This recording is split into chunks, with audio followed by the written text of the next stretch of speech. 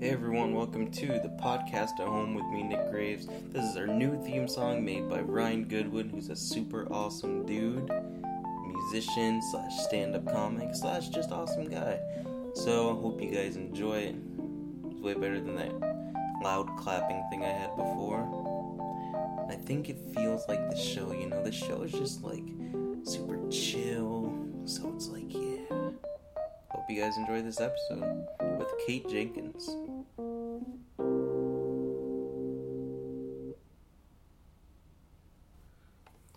Hey everyone, a new episode of the podcast at home with me, Nick Graves, and today as a guest I have... Hi. What am I supposed to say here? No, then you just say your name. Oh, hi, I'm Kate Jenkins. I'm sorry, we didn't go over this. I always point to the Don't person. just surprise me like that. And they always just look at me like, I haven't done this before, right? So for those of you who are new to the podcast at home, basically we just talk about stuff, and it's a lot of fun. I hope you guys have fun listening to it. I can already tell you today's going to be a super nerdy episode, probably. Yay. We're going to nerd out on a bunch of stuff, and it's going to be a lot of fun. Like I said, we talk about different topics, then there's an advice part, then we play a game, and then that's it. So I hope you guys enjoy. The first thing I actually have down are superheroes, because we talked about superheroes a little bit. Well, let me give a little introduction. I don't know Kate like super well. I've worked on like a few film projects, but we talked about superheroes pretty extensively one day. I remember with our friend, local director of photography, Arnaldo Mirabal, who's an awesome guy, and I was like, wow, you know a lot about superheroes, so that will be a good thing to talk about. That's a good, and also these are just jumping points. I've gone from talking about like one thing to something completely unrelated, as seen on episodes with like JW and like Patrick and Peyton. Well, Patrick. Yeah, it makes sense. So like, who's your favorite? Do you have a favorite? Oh, that's always a difficult question. It doesn't matter favorite what. I always have like a group of favorites.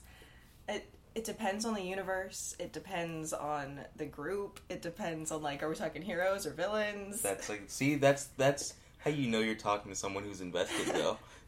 Not just a quick like. Okay, let's say Marvel Universe, and let's say heroes. All right. Well, my new favorite group is the Young Avengers, because I've been reading a lot of them. Okay. And they're by far the most diverse superhero group that I've ever encountered in the comics. Really? Like how? Well, there's only like 2 straight members. Wow. Only like 3 or 4 of them are white. And there's awesome. like a huge group. Like, it's a very diverse group, and they all have such great like chemistry with each other, and it's just a really cool thing to read. I like that. I wish they had a cooler name than the Young Avengers, though.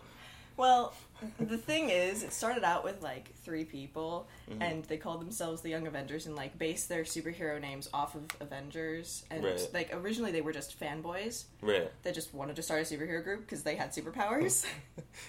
We might as well. Yeah, really. But then it evolved into something more, because it turns out the reason that the person who assembled them did so because he was like a time traveler from the future, and he wanted to ask the Avengers for help, but they had recently disbanded because of the snafu with the Scarlet Witch. Right. So all of the members of the Young Avengers are actually related to Avengers in some way or another, and that's why they have abilities. Oh, that's awesome. It is really cool. Huh, that is cool. So that's like your current favorite, like... Yeah. Is there any member of the team that you're like, that's the best one? There always has to be that one. Billy Kaplan. He's adorable. I love him so much. What's like his role? Is like...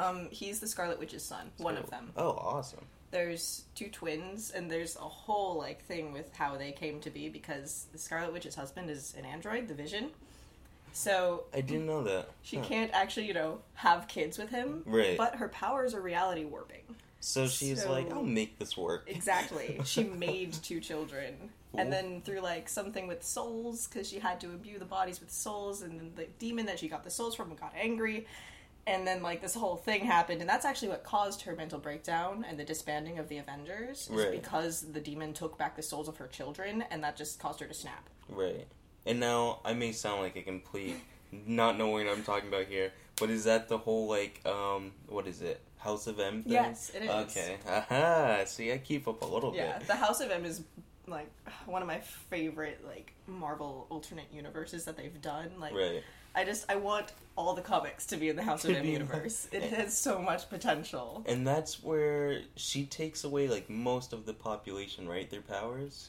Well, at the end of it. Right. At the beginning, the actual House of Magnus was she gave everybody powers. Oh, that's awesome. She made, like, she flipped the ratio of mutants to humans. Oh, wow. So that humans actually became, like, the ones that were bullied and beaten down and, like, made fun of and publicly humiliated. I can speak in English.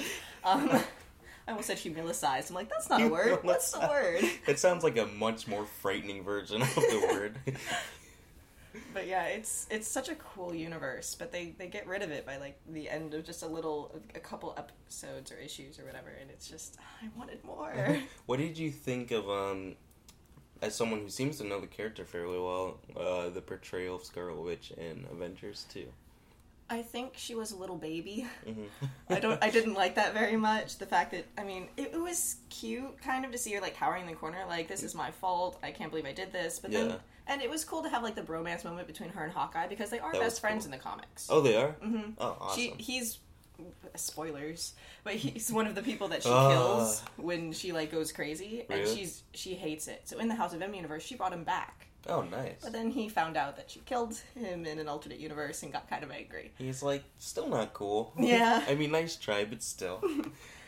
But it was nice to have that, like, bromance moment between them, but it still was just, like, it seemed belittling. Like, a father scolding a child instead of just, like, him helping her through it. Right. And I also didn't like how they neutered her powers, but I understand it. Yeah, you can't make her, like, super powerful when the thing is supposed to be like, oh, we're facing the end of the world, because it'd make it too easy. Yeah. But, which actually was my problem with the movie, is that, like, they're going for the whole, like, stakes rising thing, but I wasn't really scared of Ultron. Like, no, that's one of the things, because I actually, I seriously am having such a great time speaking, trying to say so many things at once. After I saw the movie, I have this app called Marvel Unlimited, which means you can, like, for $10 a month, you can read any of the Marvel comics that have pretty much ever come out. That's awesome. Which is amazing. So I read The Age of Ultron in the comics, and nice. It was a huge thing. It was hundreds of years. Really? The Age of Ultron. Instead of the 3 weeks of Ultron.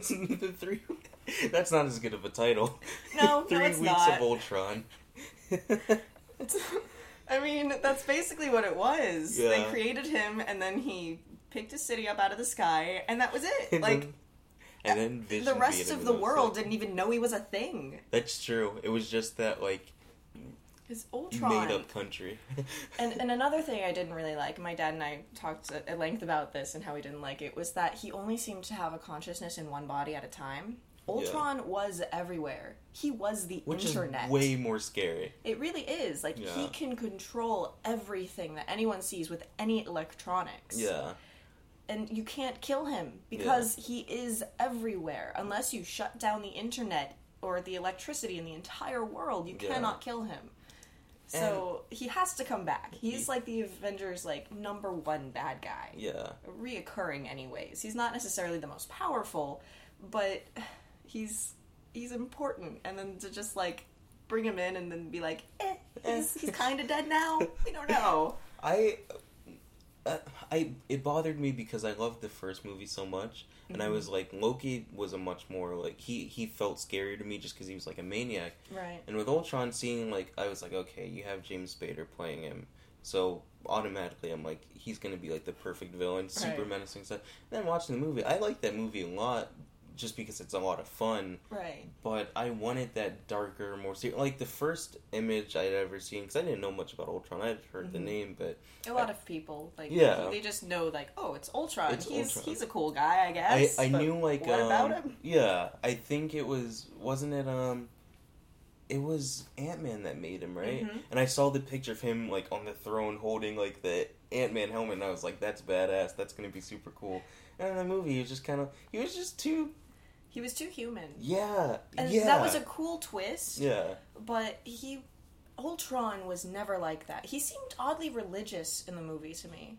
And that's something, another group of young superheroes that I read a lot is the Runaways. Oh, I've heard really good things about that. Yeah, it's pretty great. And one of their members, Victor Manches, is a cyborg made by Ultron and a human. And he is very religious. He is like a half and half. He is half that purely logical thing that Ultron is. The, like, there is no God, there's only logic. This is like the thing that rules the universe. And his mother, who was a very religious woman and thought that Ultron was God. Right. And that's why she made this cyborg with him. And one of the ways that you could short circuit Victor was by asking him a paradox about God. Like, and he would just... if could God make a sandwich so large that even he himself could not finish it? Something like that. And he would just, like, shut down. He couldn't do it. And I just thought that was so cool. And it feels like they tried to do that with the Ultron in the movie. They made him more human, which was interesting considering they were talking about him being, like, the consciousness of Tony Stark or whatever. Yeah. But it just... I don't know. It didn't work for Ultron. Yeah. And I know, like, the film nerd part of me was also upset with the character motivation because I was like, he doesn't really have a reason. It was very quick, like, he read through, like, their database when everyone was like, oh, like, humans are bad. And I was like, okay, but let's explore that, like, a little more before I'm convinced you want to wipe the world of humans. Seems a bit, to me, like The Fifth Element. Yeah. If you remember that, like, she was going through the database and she got to war. Yeah. And she was just like, humans are bad. Yeah. Why would I save you? I feel like that happened in, like, the opposite with Ultron. Like, humans are bad. Let's kill them all. Let's kill them. And to bring perfect peace. Yeah. Like, I can understand, like, from a writing standpoint where you could kind of maybe make that be a thing. But I don't know. It just felt so rushed. It did. And I give Joss Whedon an infinite amount of credit because he's been able to bring these characters together. And I actually saw, I don't know if you watch Honest Trailers. I do. I watched one for Avengers 2, and it actually really upset me because they were, like, saying, like, after the movie, Joss Whedon was just, like...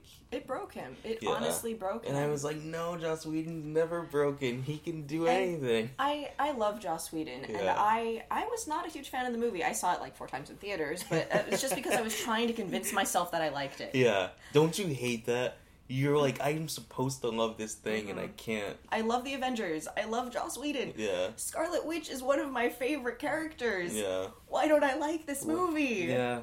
And I think that a big reason that I don't, and one of the reasons why Joss kind of quit Twitter and shut down afterwards, was the extremely forced romance between Black Widow and the Hulk. See, I'm excited to talk about that because I'm one of the few people who like that. I'm the only person I know. I remember my friend Anna, she's been on the podcast. We were talking about it, and she told me, like, this a few weeks ago. She was like, I knew you would like it. And I texted you, and I remembered her texting me this saying, like, she saw it with her friend after I had already seen it, and she was like, I know my friend Nick likes the romance between them, and she texted me, and she said she showed her friend, she was like, see? And they couldn't believe it, but what didn't you like about it?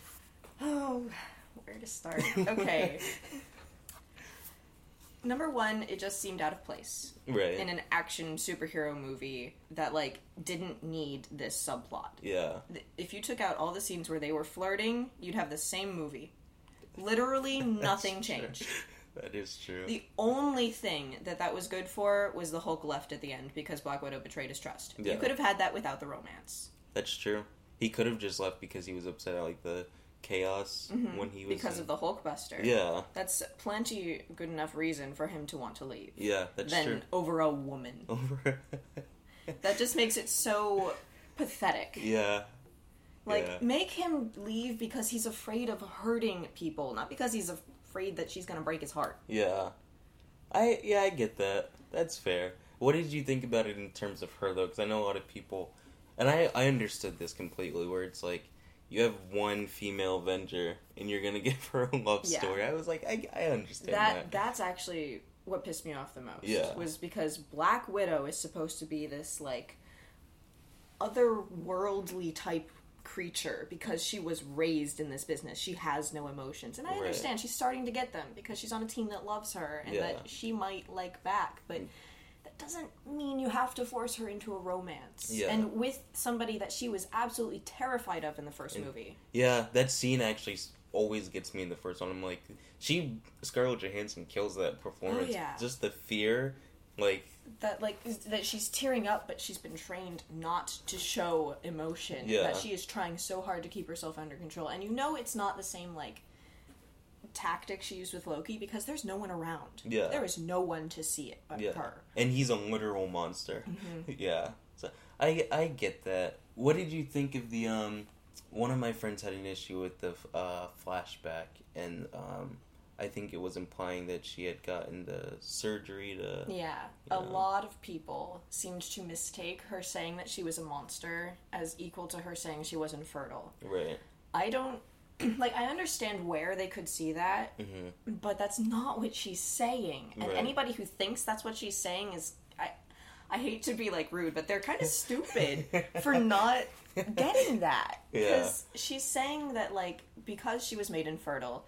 She doesn't get attached to people because she can't have kids with them and have a future with them. And a lot of people, that's why they get in relationships. Right. I mean, according to, the gung-ho, Christians, that is why you get married. To have children and further the population. Right. So, from, a completely logical standpoint, if you cannot have kids, you're at less of a risk of being in a relationship. Right.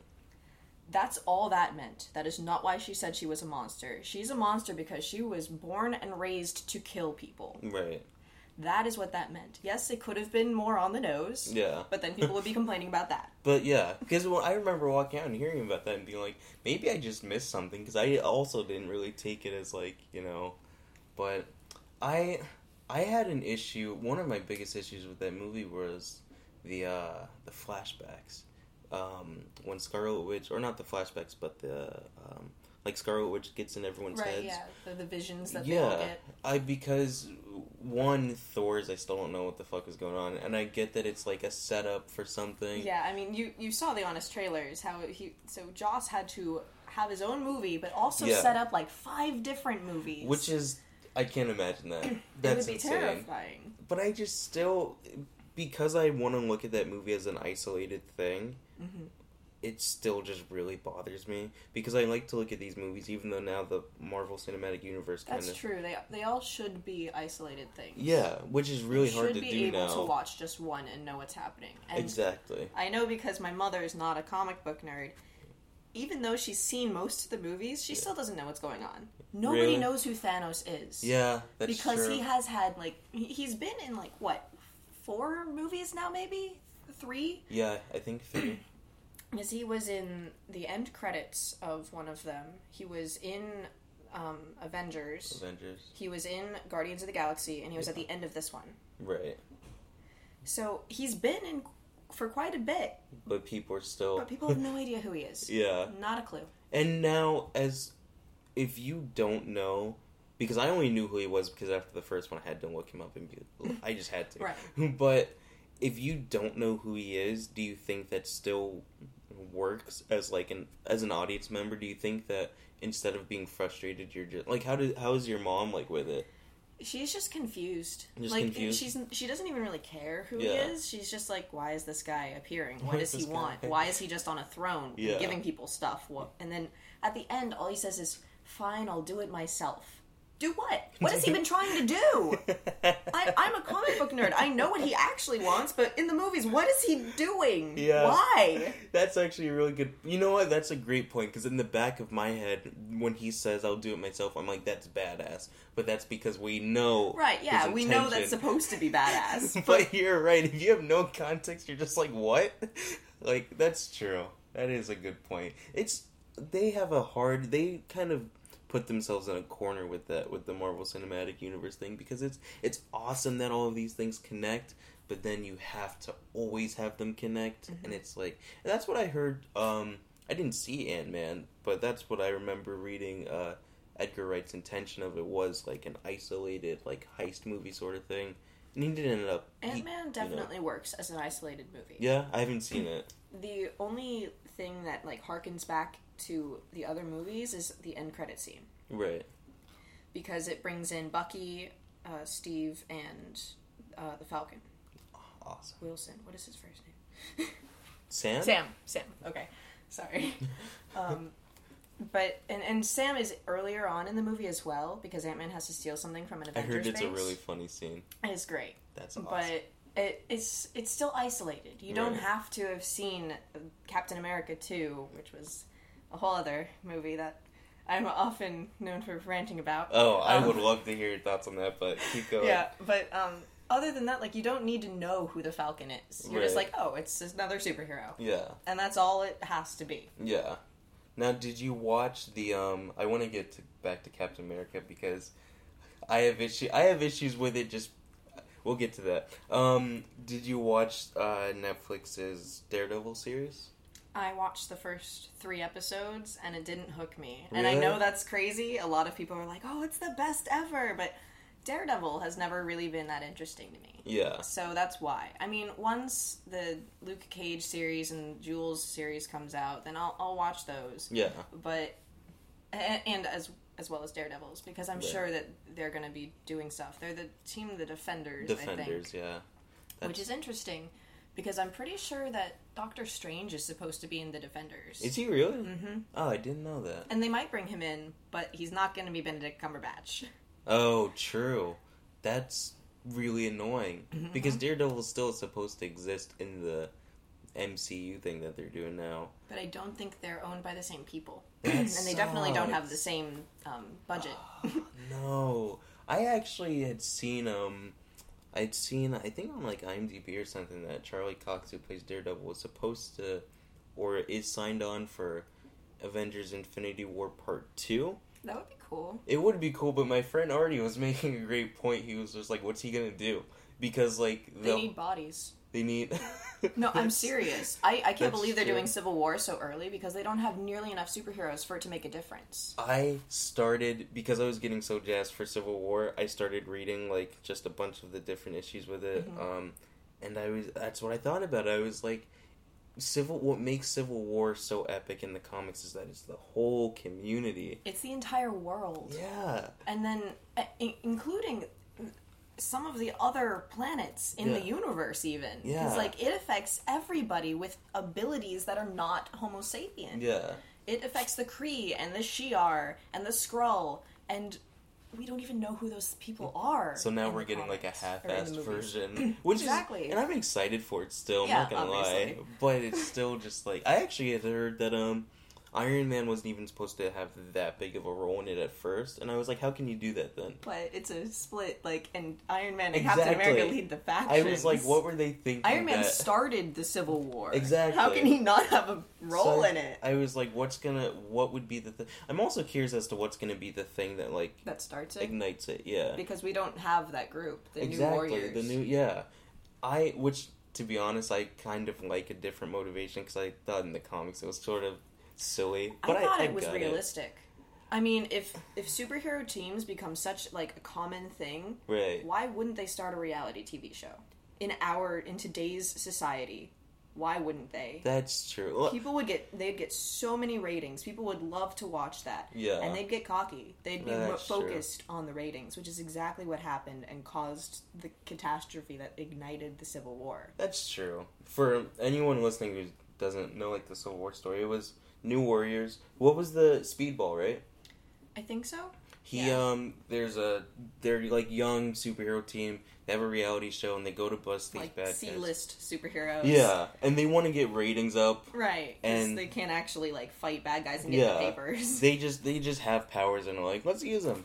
And so they go to bust these guys, and then who's the guy who he explodes, right? Yeah, it's a bunch of A-list supervillains that have been hiding out that they've just found, and instead of calling in for actual superheroes to come help out, they decide we can take them.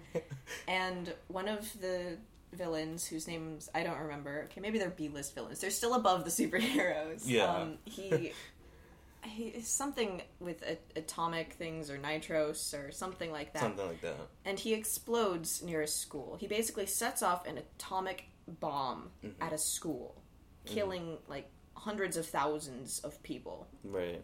And the thing is, the footage all lived. Mm-hmm. The camera guy caught him saying, "Oh, we're doing this for ratings," and then got the heck out of there once things got really bad. Yeah. So this footage spread, like, globally, that superheroes are only doing what they're doing for themselves. Yeah.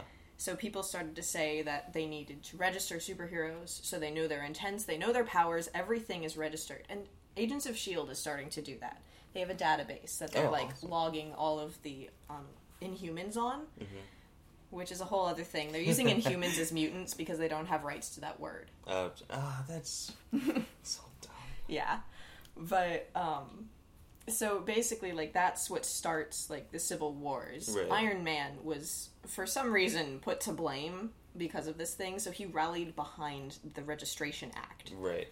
But Captain America, who has been registered since the 40s, when he got his abilities, is completely against it. He says that we should be saving people. It shouldn't be about, like, getting a license to save people. That's why we started. Right. Because the people with licenses haven't been doing anything. Right.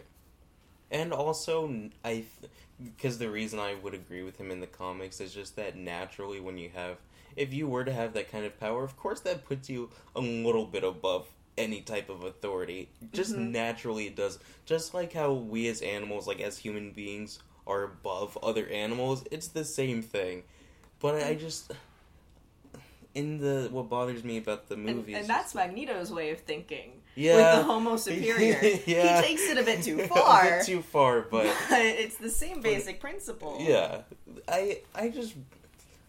Because hearing you say all of that with, like, of course, there would be a team like New Warriors who wanted ratings and stuff, makes me even more anxious for, like, what are they gonna do in the Civil War movie that's gonna be... Because my first thought was, like, oh, maybe it has something to do with, like, the Hulk, like, how he fucked everything up in, like, the second Avengers movie, or just even the second Avengers movie in general. Maybe they're just, like, the Avengers are involved in another nearly, like, apocalyptic event. Maybe it has something to do with them. But, I don't know. There just hasn't been enough material to, you know... I think that Agents of S.H.I.E.L.D. is trying very hard to try to set that up. Right. Because they're talking about, like, the incidents with New York, with London from Thor 2, which I had almost completely forgotten about until Agents of S.H.I.E.L.D. brought it up. I haven't even watched Thor 2. Oh, well, basically this giant alien spacecraft, like, goes, like, through Greenwich. Of course it does. Like, of course it does. Not even over, through. And then Sokovia, the city falling from the sky. Like, these incidents are happening, and people assume that it's because of superheroes. So there is some cause for alarm. I don't think that many people died in these events. Yeah. Because, like, I mean, one of the things I loved about the Avengers is they tried to evacuate people. It's awesome. That was such a Steve Rogers thing to do. It was. And one of the reasons I don't like Captain America 2 is because he wasn't Steve Rogers in that. He was Captain America. Okay, let's switch gears to that, because I like Captain America 2, but I think it's super overrated. I've heard a lot of people say best movie in, like, the MCU. I don't agree with completely. I disagree completely. What are your qualms with it? My biggest qualm is that it's called Captain America. It should be S.H.I.E.L.D. the movie, S.H.I.E.L.D. starring Captain America and Black Widow. True. Because it doesn't further his character development at all. I mean, maybe it does. Maybe they want him to be more of a machine than he was in the first movie. I honestly think that the first Captain America movie so perfectly captured Steve Rogers' spirit when he's like this tiny little twig and he jumps on a grenade because it might save a few people. That makes me tear up every time. I'm just like, that is Steve Rogers. That is why they chose him. Because he is a pure cinnamon roll, too precious for this world. It's true, though. It's just, that was so him. And the fact that the line, like, I don't like bullies. Not that he wants to kill Nazis. He just doesn't like people who put down people who they think are lesser than them. Right. That is so Steve Rogers and so Captain America.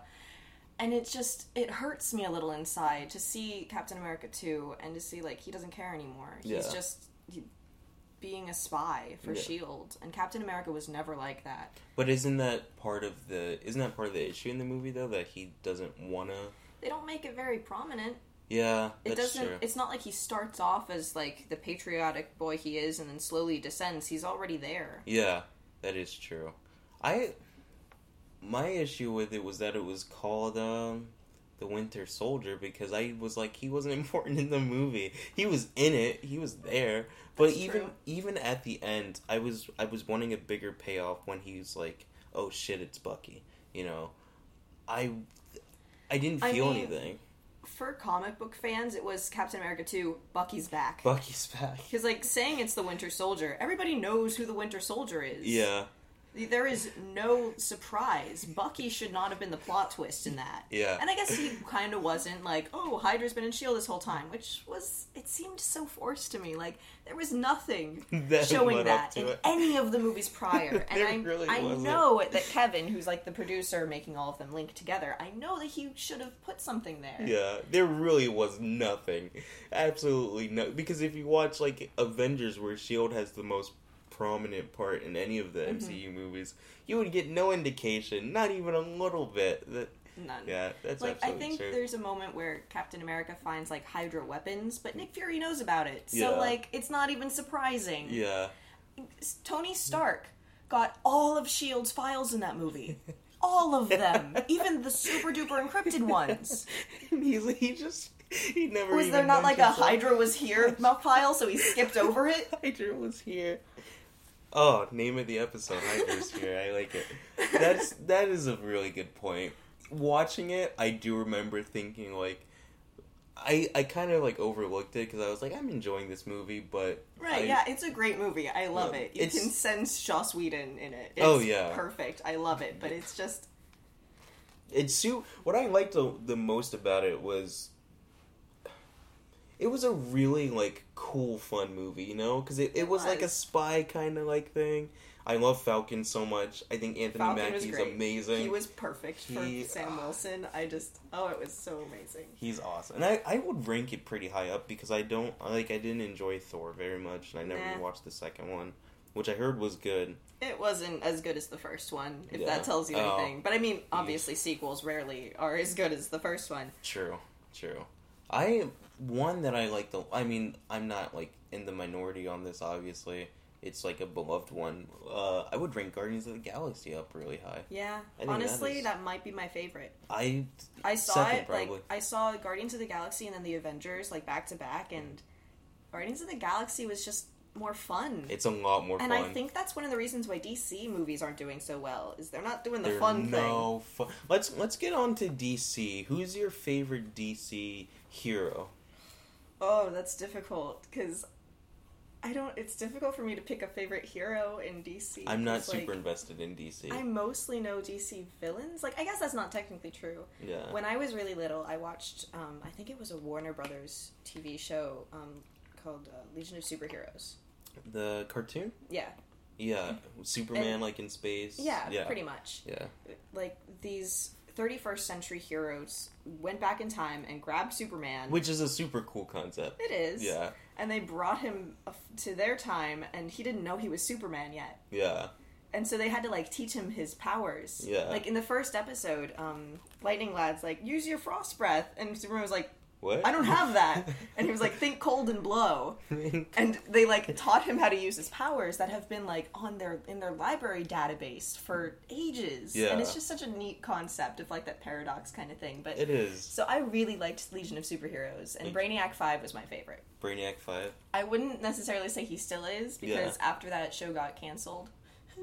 After the second season, and they left it on such a cliffhanger. Oh, yeah, it was 2 seasons. Damn. What was the cliffhanger? Brainiac 5 became a human. He got an upgrade and became human. Huh. Which, and then they're just like, that's enough of that. I guess not human. Technically, Brainiac 5 is a Coluan in the comics. What's a Coluan? It's the planet Colu. Like, it's just an alien species. Right. Which there are so many more aliens in, like, DC than, like... I mean, I guess that's not necessarily true. Marvel has, like, factions, like, there are empires, so it's easier to just be like, Shi'ar than the planet they're from, whereas DC does planets instead of, and moons, I guess. Yeah. But, in the comics, Brainiac was a robot. Brainiac is Superman's villain. Yeah. He's the one who blew up Krypton, apparently.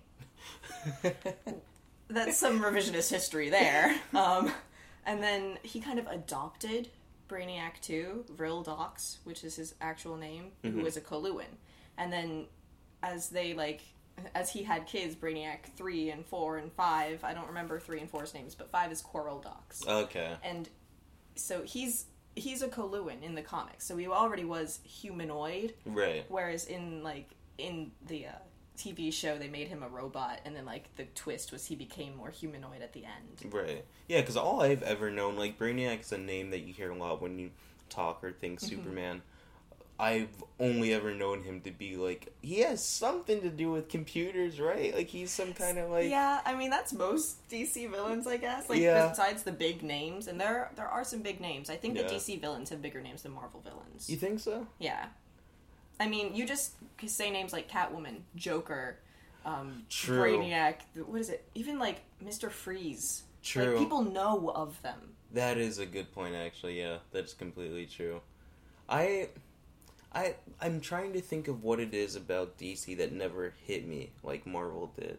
Yeah, I don't really know what it is either. Because, like, I mean, I own, like, a stack of comic books that it's the size of my torso. Honestly. Awesome. And, like, more than half, like, maybe 75% of it are Marvel comics. Yeah. And, like, I got, oh yeah, this is what I was going to say before I got distracted talking about Coral. Once the season's canceled, I got the actual Legion of Superheroes comics. Mm-hmm. And so I had them, like, the actual issues as they came out each month. Mm-hmm. So I have some of those as well from DC, from Legion of Superheroes. And then when that stopped, because I only ever get into things right before they get canceled, I got the Rebels comics, which talked about Brainiac 2 and his superhero group. I say that because quote unquote he's not a great guy. Like, he gets a Yellow Lantern ring, if that tells you anything about his personality. Like, he purposefully, like, he kills a Yellow Lantern and takes his ring because he needs the power. And this is a superhero? Yeah, well, I mean, that's why I say that word, like, with a twinge of yikes, maybe. But yeah, so, like, I have some DC comics. The ones that I love the most are the Batman Superman comics. Okay. The first one I read, I think it might have been, like, one of the first DC comics I ever read, was the Batman Superman and Supergirl, where they introduced Kara. And it was so great. And you want to know why? Because it was funny. The first, like, 2 pages are talking about, like, it's the same events, but it's Superman's thoughts and then Batman's thoughts. Oh, that's and they're awesome. So starkly contrasting. That surprises me, because when I think DC, I do not think funny at all. That's the thing. Like, I should lend you the comics. Yeah. Next time I go home, I'll grab them. They're great. They honestly are, because they keep that lighthearted tone. Yeah. That's a Joss Whedon quote, actually. I'm probably misquoting it, but, like, the basic idea of it was make it dark, make it gruesome, but for God's sake, make them laugh. Yeah.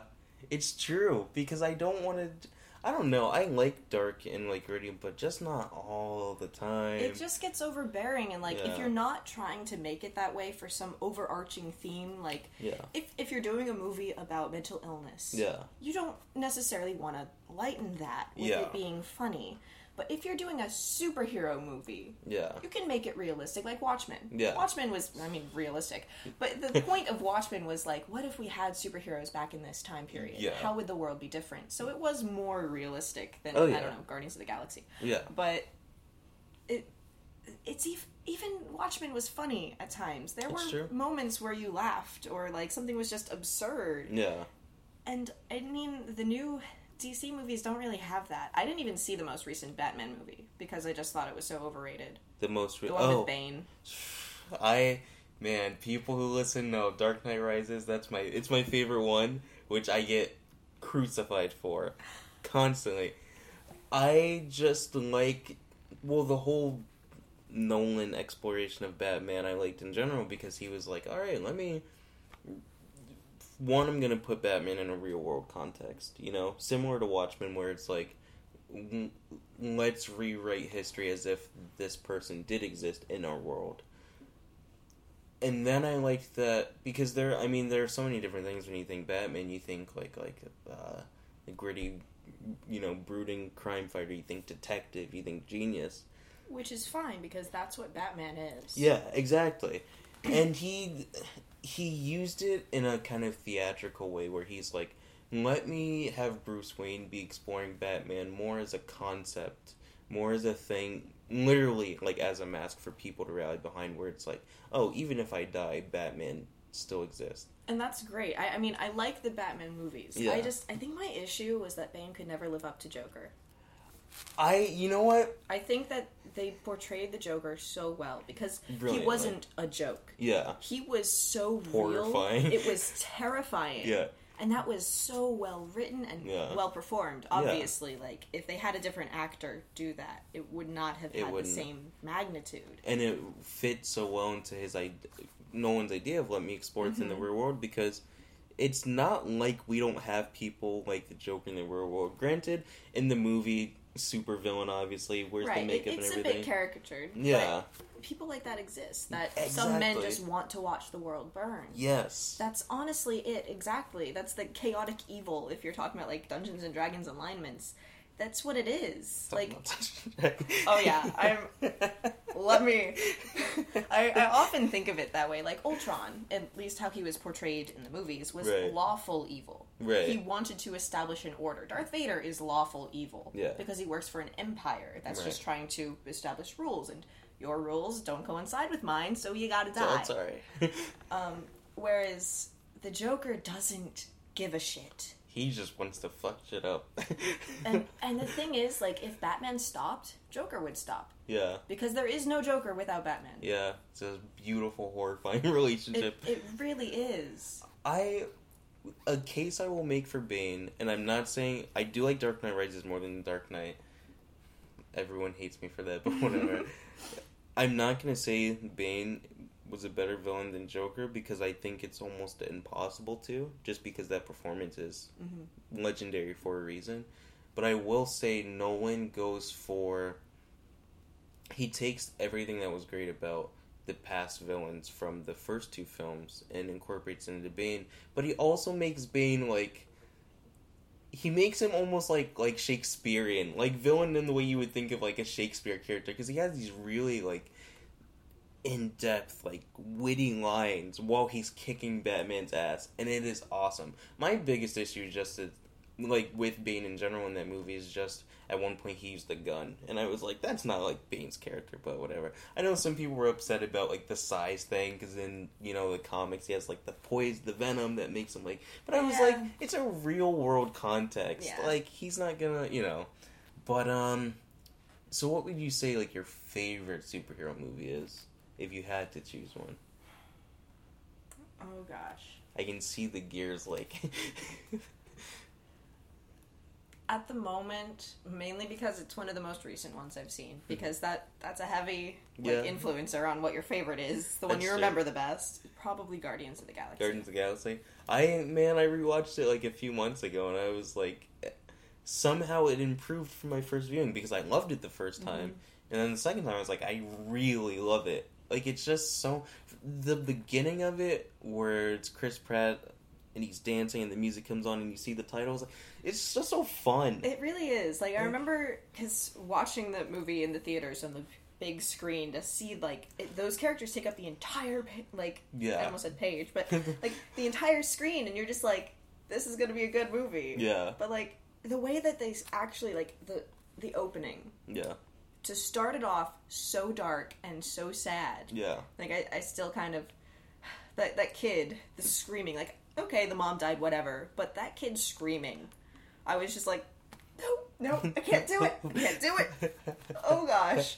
And, like, you know then that, like, nothing can be that sad again in the entire movie. Yeah. And they don't try to be. Yeah. I mean, Groot kind of dies, I guess. Nobody was really surprised when he came back. Nobody stays dead in Marvel. Yeah. Which is its own problem altogether. Like, I didn't cry when Quicksilver died, even though he's one of my favorites, because I thought he was coming back. Yeah. And he probably still is. I'm still kind of convinced that he will. Yeah. I mean, going from talking to Guardians back to Avengers, Quicksilver in the comics could at one point control Terrigen Mist. Terrigen Mist, if you don't know, is in... it's heavily used in Agents of S.H.I.E.L.D. Okay. That's how Coulson came back. He was basically injected with the blood of a Kree, which they have like super advanced healing factors, and that's how he was able to come back to life. Right. And then they went on this whole hunt for this thing called an obelisk, which, like, if humans touched, they died, but some people didn't die when they touched it, so they were like, I don't know what this is. Those are the Inhumans. Oh, okay. They are descendant from the Kree. Right. And so they have some Kree blood in them, and when they're exposed to the Terrigen Mist, which is basically like this fog that comes out of the obelisk when placed in the certain chemical reaction, I don't know, they keep trying to make things scientific. Just tell me what the thing does. Yeah, the Terrigen Mist, it kills humans, but it also can mutate the Inhumans and give them abilities. Oh, wow. So, I don't know how, but, like, Quicksilver somehow gains control of Terrigen Mist in the comics. He can, like, I don't know, use it against people. Like, he can blow Terrigen Mist, like, towards people and either kill them or mutate them. Mm-hmm. And it's really interesting, because, like, his wife and daughter are Inhumans. Mm-hmm. Because I think he actually marries, like, the princess of the Inhumans or something like that. It's this whole thing. But it's Crystal, and his daughter's name is Luna, and she controls, like, the 4 elements, I think, or something like that. Mm-hmm. Maybe, I don't know. It's been a while since I've looked at her Wikipedia page. I never actually read those comics. I do that. So I'm talking out my ass right now. But I know that he got control of the Terrigen Mist, and so if they do bring him back the same way that they brought Coulson back, they could play on that. That would be awesome. And it would make sense. Yeah. Another theory that my dad has is that it's going to lead to finding one of the Infinity Stones. Oh, wow. He thinks that Scarlet Witch would be so distraught over what happened to her twin brother, which she often is in the comics. Yeah. And she's not all there, that she'll try to find an Infinity Stone to bring him back. And both of the remaining ones, the Soul Gem and the Time Gem, have that ability. Wow, that's actually a really good theory. That is a really good theory. I would like for them to bring him back, because they didn't really... I know. He was just in the movie, you know what I'm saying? Like, they didn't... He's such a great character, and, like, he's so witty, and, like, the quips that he delivers, and I just didn't really get that. Like, in the first scene, when you first see him, he's kind of vibrating a little bit, like he's not staying still, and I loved that, because Quicksilver never stays still. Yeah. Sometimes he talks so quickly that nobody can understand him, except for Wanda. Yeah. Because she's lived with him her entire life, and she gets him. Yeah. But, like, and I was waiting for something like that. Like, because he is so quick-witted and so sarcastic. Yeah. But, it was kind of there, but I didn't care for that particular version of him when he died. Right. They obviously did it because, like, they set up the whole movie like Hawkeye was going to die. They heavily laid on the foreshadow. So I knew that he wasn't going to die. Yeah. Because of that, because it's a Joss film. Yeah. Obviously Hawkeye wasn't going to die. Yeah. I almost wish he had. I love Hawkeye, don't get me wrong. Yeah. But I feel like I would have been more hurt over Hawkeye dying than this character that they just introduced. Even though he's one of my favorites in the comics. Yeah, the biggest impact it had on me was Hawkeye's reaction to it, you know? Mm. And Scarlet Witch's when she, like, you know... When she just had a meltdown. And that was great. I loved seeing that because it really gave a hint of her power. Yeah. The fact that she just disintegrated everything because she can do that. Yeah. And that's what I was kind of waiting to see more of in the movie. And I was like, at least they used it at some point. Mm. But my biggest reaction to Quicksilver dying was Hawkeye kind of being, like, his reaction to it. But... one thing that bothered me, and I know it's hard to explore in that movie, when you have characters that have certain powers, I feel like you just have to explore the full range of those powers. Like, I've seen versions of, like, The Flash, where he, is so fast that he essentially is a ghost. Super speed is a thing that's really difficult to capture. Like, yeah. In the comics, both Quicksilver and the Flash can turn intangible by vibrating so quickly that their molecules, I don't know, scientifically it's kind of bullshit, but it's cool. Yeah. They can just vibrate through walls. Yeah. Even, going back to the Young Avengers, Billy Kaplan's twin brother is Thomas Shepard, or Tommy. Mm-hmm. They have last names because of reasons that I'm not going to go on a rant on right now. Tommy is basically Quicksilver, whereas Billy is basically Scarlet Witch. Okay. They have, like, those powers. Mm-hmm. Only Billy might be even more powerful than Scarlet Witch. Oh, wow. Yeah. Each. Yeah. But basically, Tommy can do the same thing. He can just, like, vibrate through a wall. And Tommy has the ability to make sonic blasts by vibrating something so quickly that it explodes. That's awesome. which is really cool. And it's just, and they kind of do that in the X-Men movie that has Quicksilver in it, where he like vibrates the glass so quickly that it shatters. Right. So like, super speed is very difficult, and in the comics, canonically, Quicksilver can dodge machine gun fire. How did he die in the movie? Even with how they explored his powers in Avengers 2, I was like, he still shouldn't have died. Yeah. He still... I don't get why he just, like, pushed them out of the way instead of grabbing them and bringing them back, because he could have done that. He could have done that. Every time I watch it, I think about that. I'm like, that's just dumb. That's just dumb. Not even like, okay, so say that, he can't change his direction that quickly. Okay, grab them and keep running. Yeah. It was too much for a character, like, who has super speed for me to...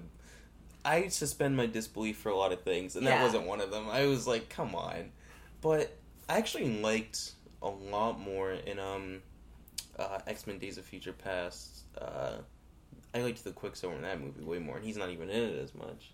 Again, I have qualms. They made him a bit too superpowered. They made his powers more time control than super speed. But it was so awesome. I think I've talked to you about this before, but I'm going to explain again for the lovely people listening.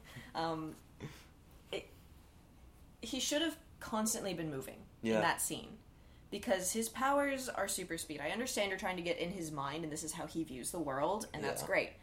But he should still constantly be moving, because that is the super speed aspect of it. Yeah.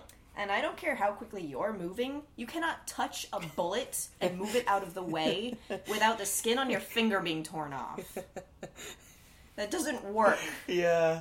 You can't just, like, casually, like, have, like, food and, like, you know... You can't just, like, pick a bullet out of the air, because it still has that same velocity. Like, yeah.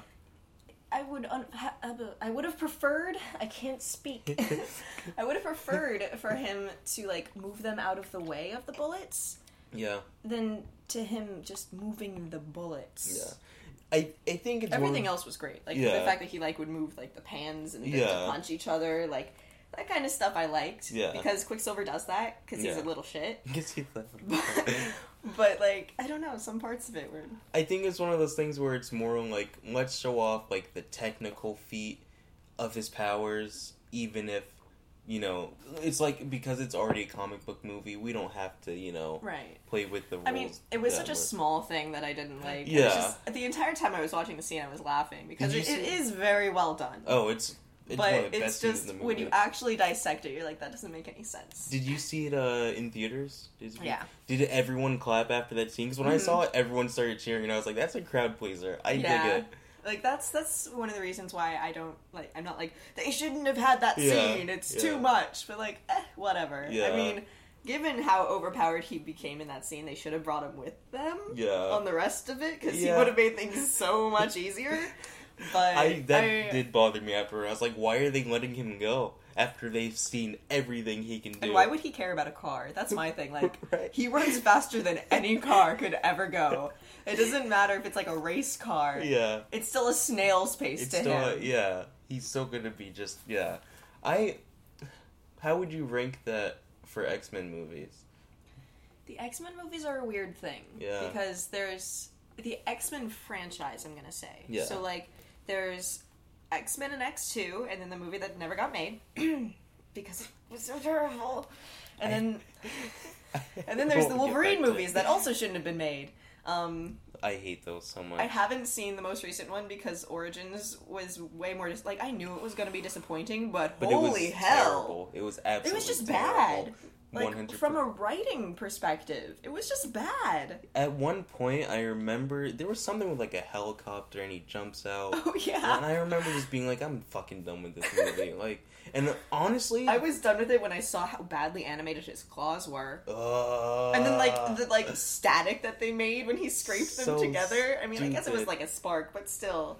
I mean, it harkened back to the comic days because he used to do that. He would, like, hold his hands above his head and, like, there would be these arching lightning things between his claws, but still, it was a bit too much. Work, yeah. And honestly, the second one starts off pretty strong. It's a cool story. I've seen everything wrong with it, and I can definitely agree those would be things that I would have disliked about it. Yeah. Like, the character motivations, for the most part. Yeah. There are no motivations. Yeah. And that's a huge, like, crippling factor for a movie. Yeah, it's super dreary, and like, well, a lot of the X-Men movies are, but the third act just falls apart completely. It gets so, when it has the guy inside, like, the robot samurai Isn't suit. that supposed to be the Silver Samurai? I think it's supposed to be, and it's Which really badly really done. annoyed me. The animation on it is, like, it's crazy to think that, like, this is a Hollywood movie that they put millions and millions of dollars into. So I don't really have faith in Wolverine solo movies. I'm also kind of tired of Wolverine. Yeah. Like, I mean, Hugh Jackman's tired of Wolverine. Yeah, I love him as a character. Even in Days of Future Past, I was rooting for them to have, like, Kitty Pryde as, like, the focus. Because she was supposed to be. Because she's supposed to be. Yeah. But I was...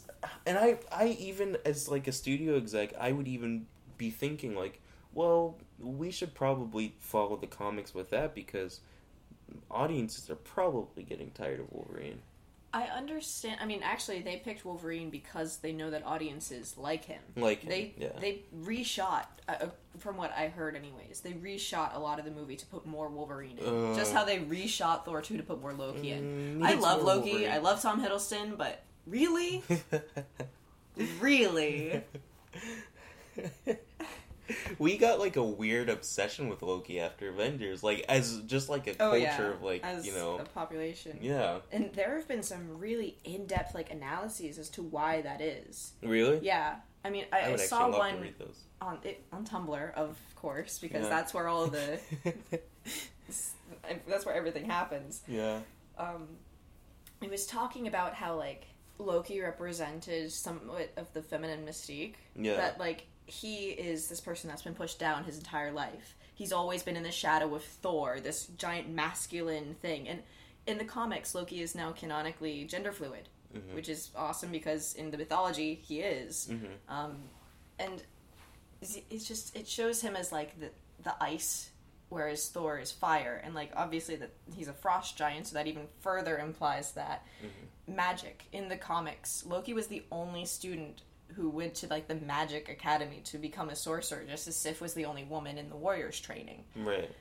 So Loki is very much the feminine part of things, and everybody roots for him because he's the underdog. Yeah. And because, like, it's sort of, like, translating to our society that, like, women are constantly being, like, shut down and, like, everything they do to try to get attention. It starts to become more and more like the feminazis. They're too much. They're trying so hard to be heard that they're shutting down men. Right. And that's kind of what happened with Loki. Like, if he was treated as an equal, it actually becomes very apparent in Thor 2, because Thor doesn't want the throne anymore. So if Loki had been treated as an equal that entire time, he would have gotten the throne eventually anyways. Right. But the fact that he kept acting out and trying to be seen caused him to be, like, disowned by Odin. Right. And of course, like, the post went much more in depth into this, and I'm just kind of, like, trying to remember what it said, and I don't necessarily agree with everything that it had, but it made sense. But it's an interesting, It's an interesting theory. Because you can see a lot of that in the story, especially because I wasn't invested in the first Thor movie at all, but I watched it, so I got, like, his story and everything. But you can see it in his interactions with Thor, and knowing that he's, like, adopted and everything, that, you know. But I don't know, if they have him in another Avengers movie, I would just like to see more of that, like, brought to the forefront for his story. I don't want to just see Loki to see Loki, you know?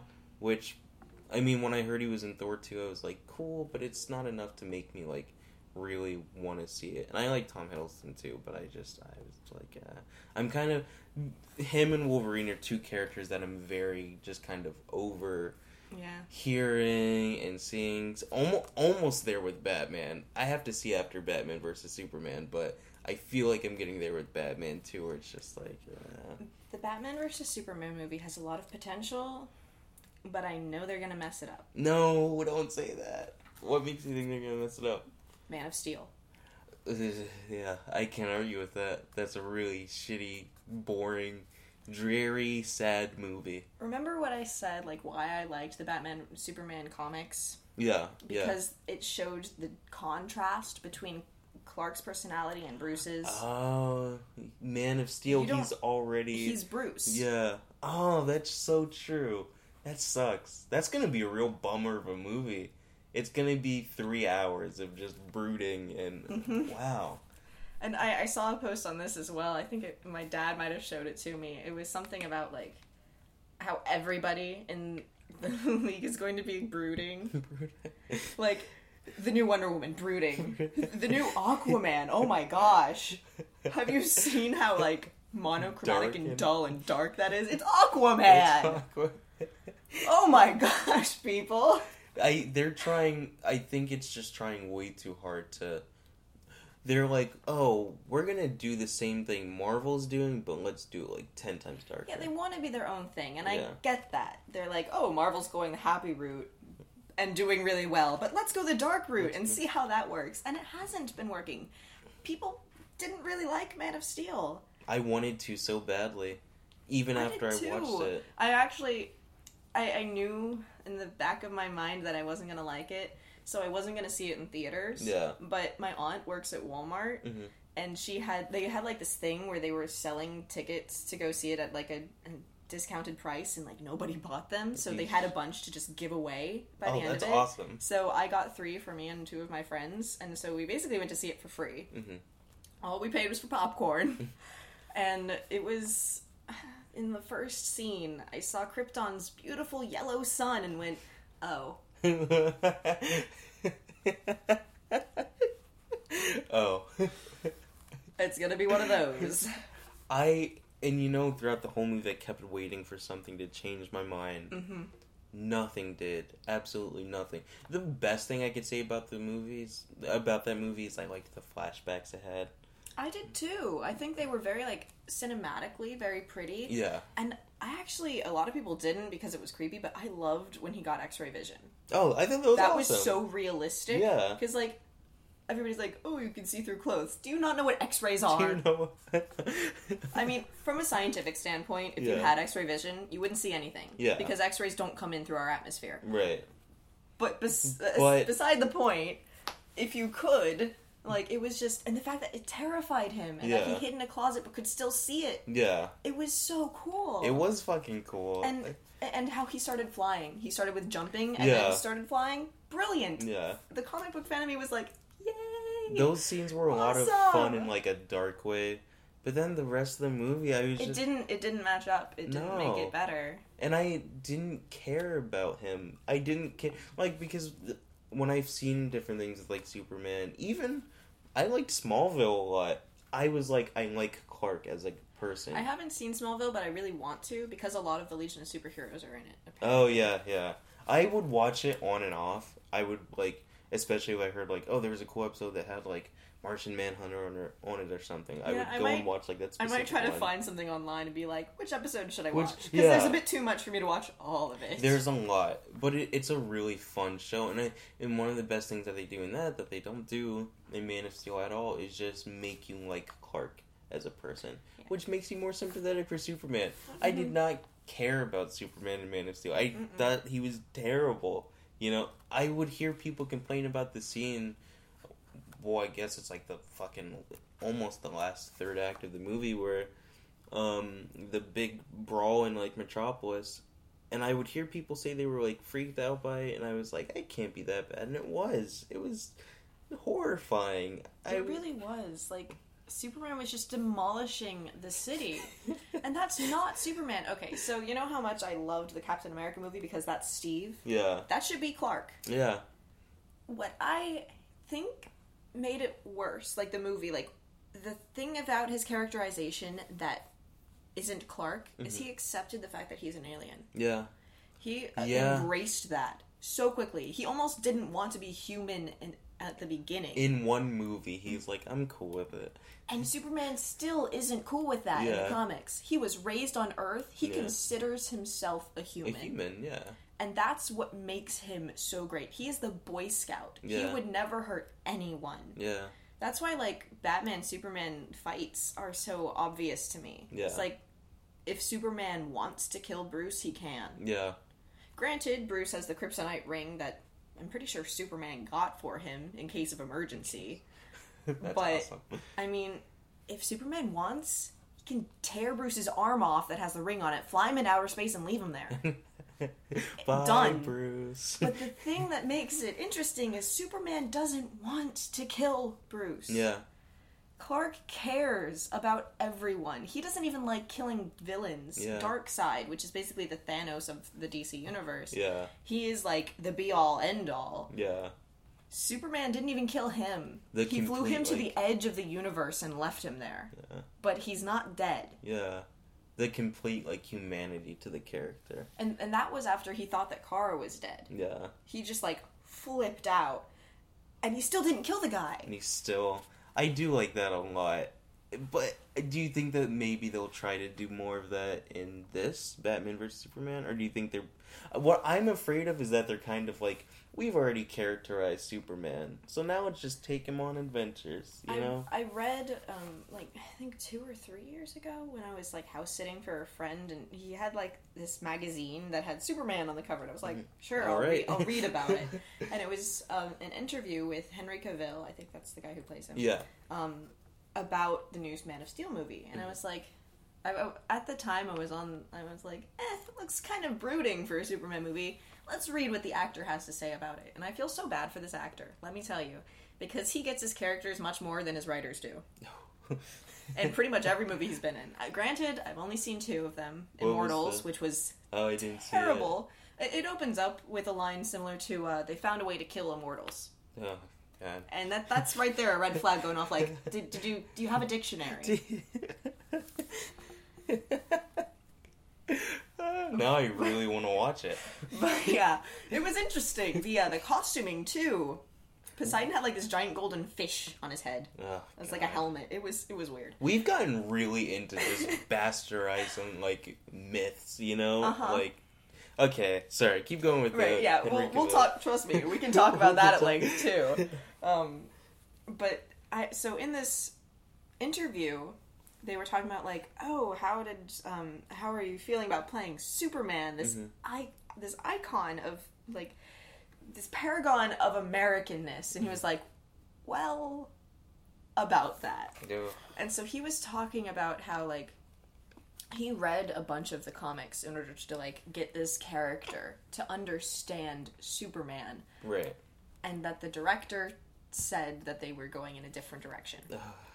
And so he was talking about how, like, he really wanted that patriotic, like, right. Boy Scout. He is, like, this perfect human being, but he kept being, like, shot down. Like, every time he was like, I don't think Superman would do that. The director was like, no, the people want a different Superman. He would totally throw a guy into a gas station and watch it explode. Yeah, of course definitely. He would. Like, he would demolish an entire city, killing hundreds of millions of people. Not millions, but, like, I don't know, maybe Metropolis is that big. I was about to say, it really could be. Like, I think Zack Snyder's too... That's the director, right? Zack Snyder? I think so. I think he's too still Watchmen mode, because he did Watchmen. But the thing is, Watchmen, the source material caters to it being super dark and gritty. That's what it is. I don't know. I have hopes for it, because I honestly liked the trailer a lot for Batman vs. Superman. Have you seen the, is it the Everything Wrong With or the Honest trailers? I think it was Everything Wrong With, the Batman Superman movie. Yeah, he's done both of them. He says that it's basically Darth Vader Superman. And that is so accurate. Oh, it's so accurate. Darth Vader Superman.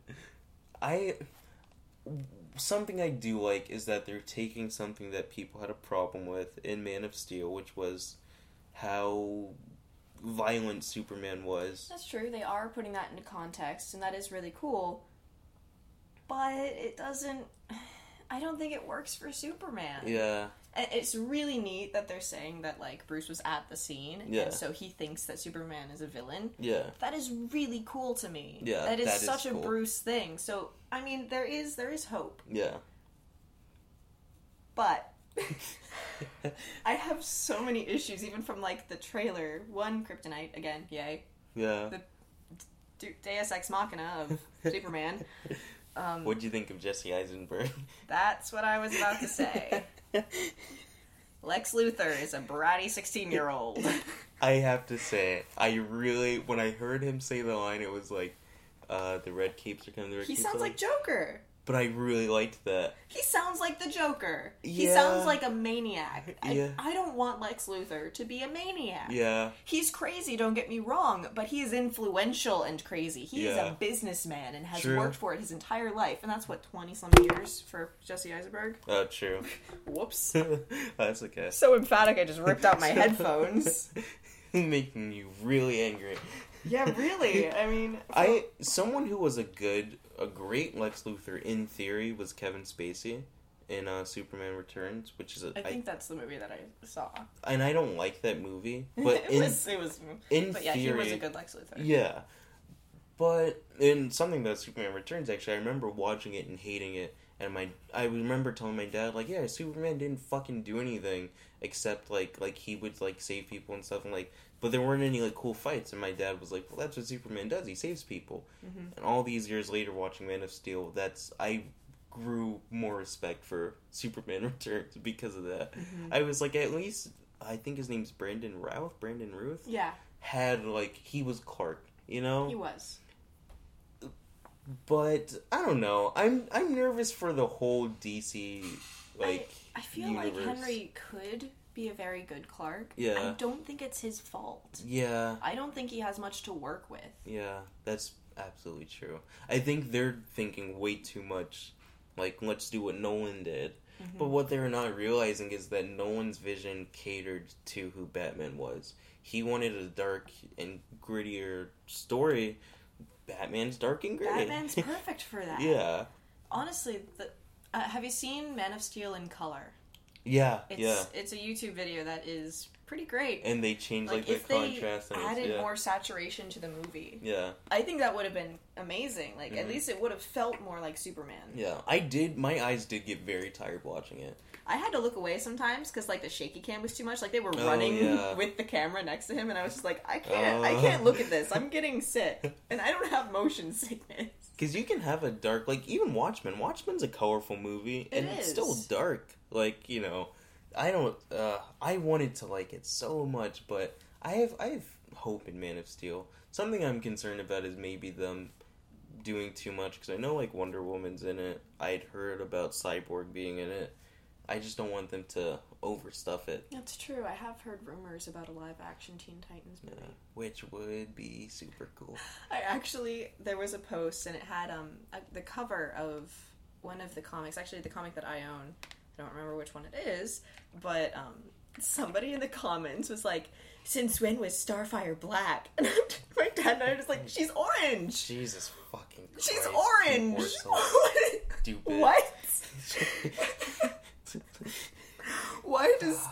it doesn't matter what race the actress is. She's orange! Regardless, there will be fake coloring. What the heck? Since when was Starfire black? Speaking of that, what did you think of, or did you even see the new Fantastic Four? I didn't see it. I have not seen it. I really want to see it. I will. I'm gonna see it because... I don't like Fantastic Four that much anyway. Yeah, I mean, I definitely haven't read that many comics of them. I mean, they were a pretty, like, influential part in Civil War. Yeah, and I hate Reed that's Richards what I know about them. Oh yeah, you're supposed to. You're supposed to not like Reed. He's a robot without actually having the metal parts. He makes me so, because it's everything that I love about Tony Stark, just with none of the human qualities. Mm-hmm. And but that's his character. That's what makes him like that. And Sue is very much his heart. Yeah, that's very true. And the fact that in Civil War, she can't be with him anymore because she thinks he's too cold. Yeah. That's supposed to be another thing that's like a schism and like something that, an emotional quality you can't have between a Civil War with just one group. Yeah. Yeah, the Civil War lineup so far. It's another one of those things, like Age of Ultron, the 13 Days of Ultron, versus, like, Civil War, Civil Feud. 13 Days of Ultron. It's like, it's a feud. Yeah. It's not a war. That's true. There aren't enough factions for it to be a war. Yeah. They don't have armies. They have, like, 5 people. Yeah. Yeah, I mean, I'm still looking forward to it, but it is a little... Of course. I'm looking forward to it. I'm gonna see it in the theaters. I'm gonna eventually watch the Fantastic Four movie, but that was its own thing. What do you think of like, as far as, because obviously with the whole MCU thing, they're building up to something big with a face-off with Thanos, which, like you said, which I think is hilarious, that you could watch the end of, I think it's Avengers 2, and he's like, I'll finish this myself, because I never thought about it, but that's so true. Like, what? Obviously it's leading to something with him. Do you think that will play into Guardians at all, or that they're going to keep... Because my friend Artie was saying, who was on the podcast, he was saying that you can't have, just logically, like in film, you can't... It works in comic books, but two very different mediums. You can't have Rocky Raccoon fucking, like, talk to Iron Man on film, or talk to, like, Captain America. Why not? On film. He made a really good point about it. He was just saying that it doesn't fit. You can't watch, like... The thing about all of the MCU movies so far is, even though they're very different from each other, they or at least with the Avengers, they meld together in some way, you know? With Guardians of the Galaxy, it's so much its own... I think it's very similar to, like, if they did a Superman versus Batman with Superman Returns and The Dark Knight.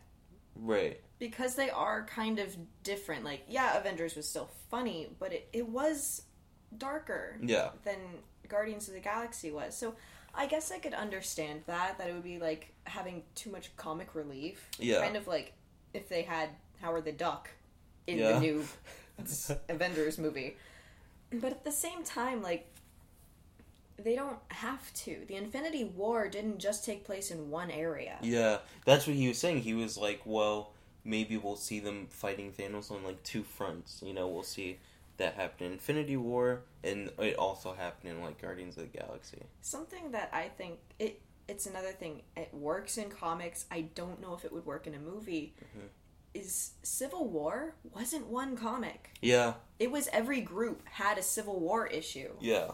Like, the Runaways and the Young Avengers had a Civil War issue together. Yeah.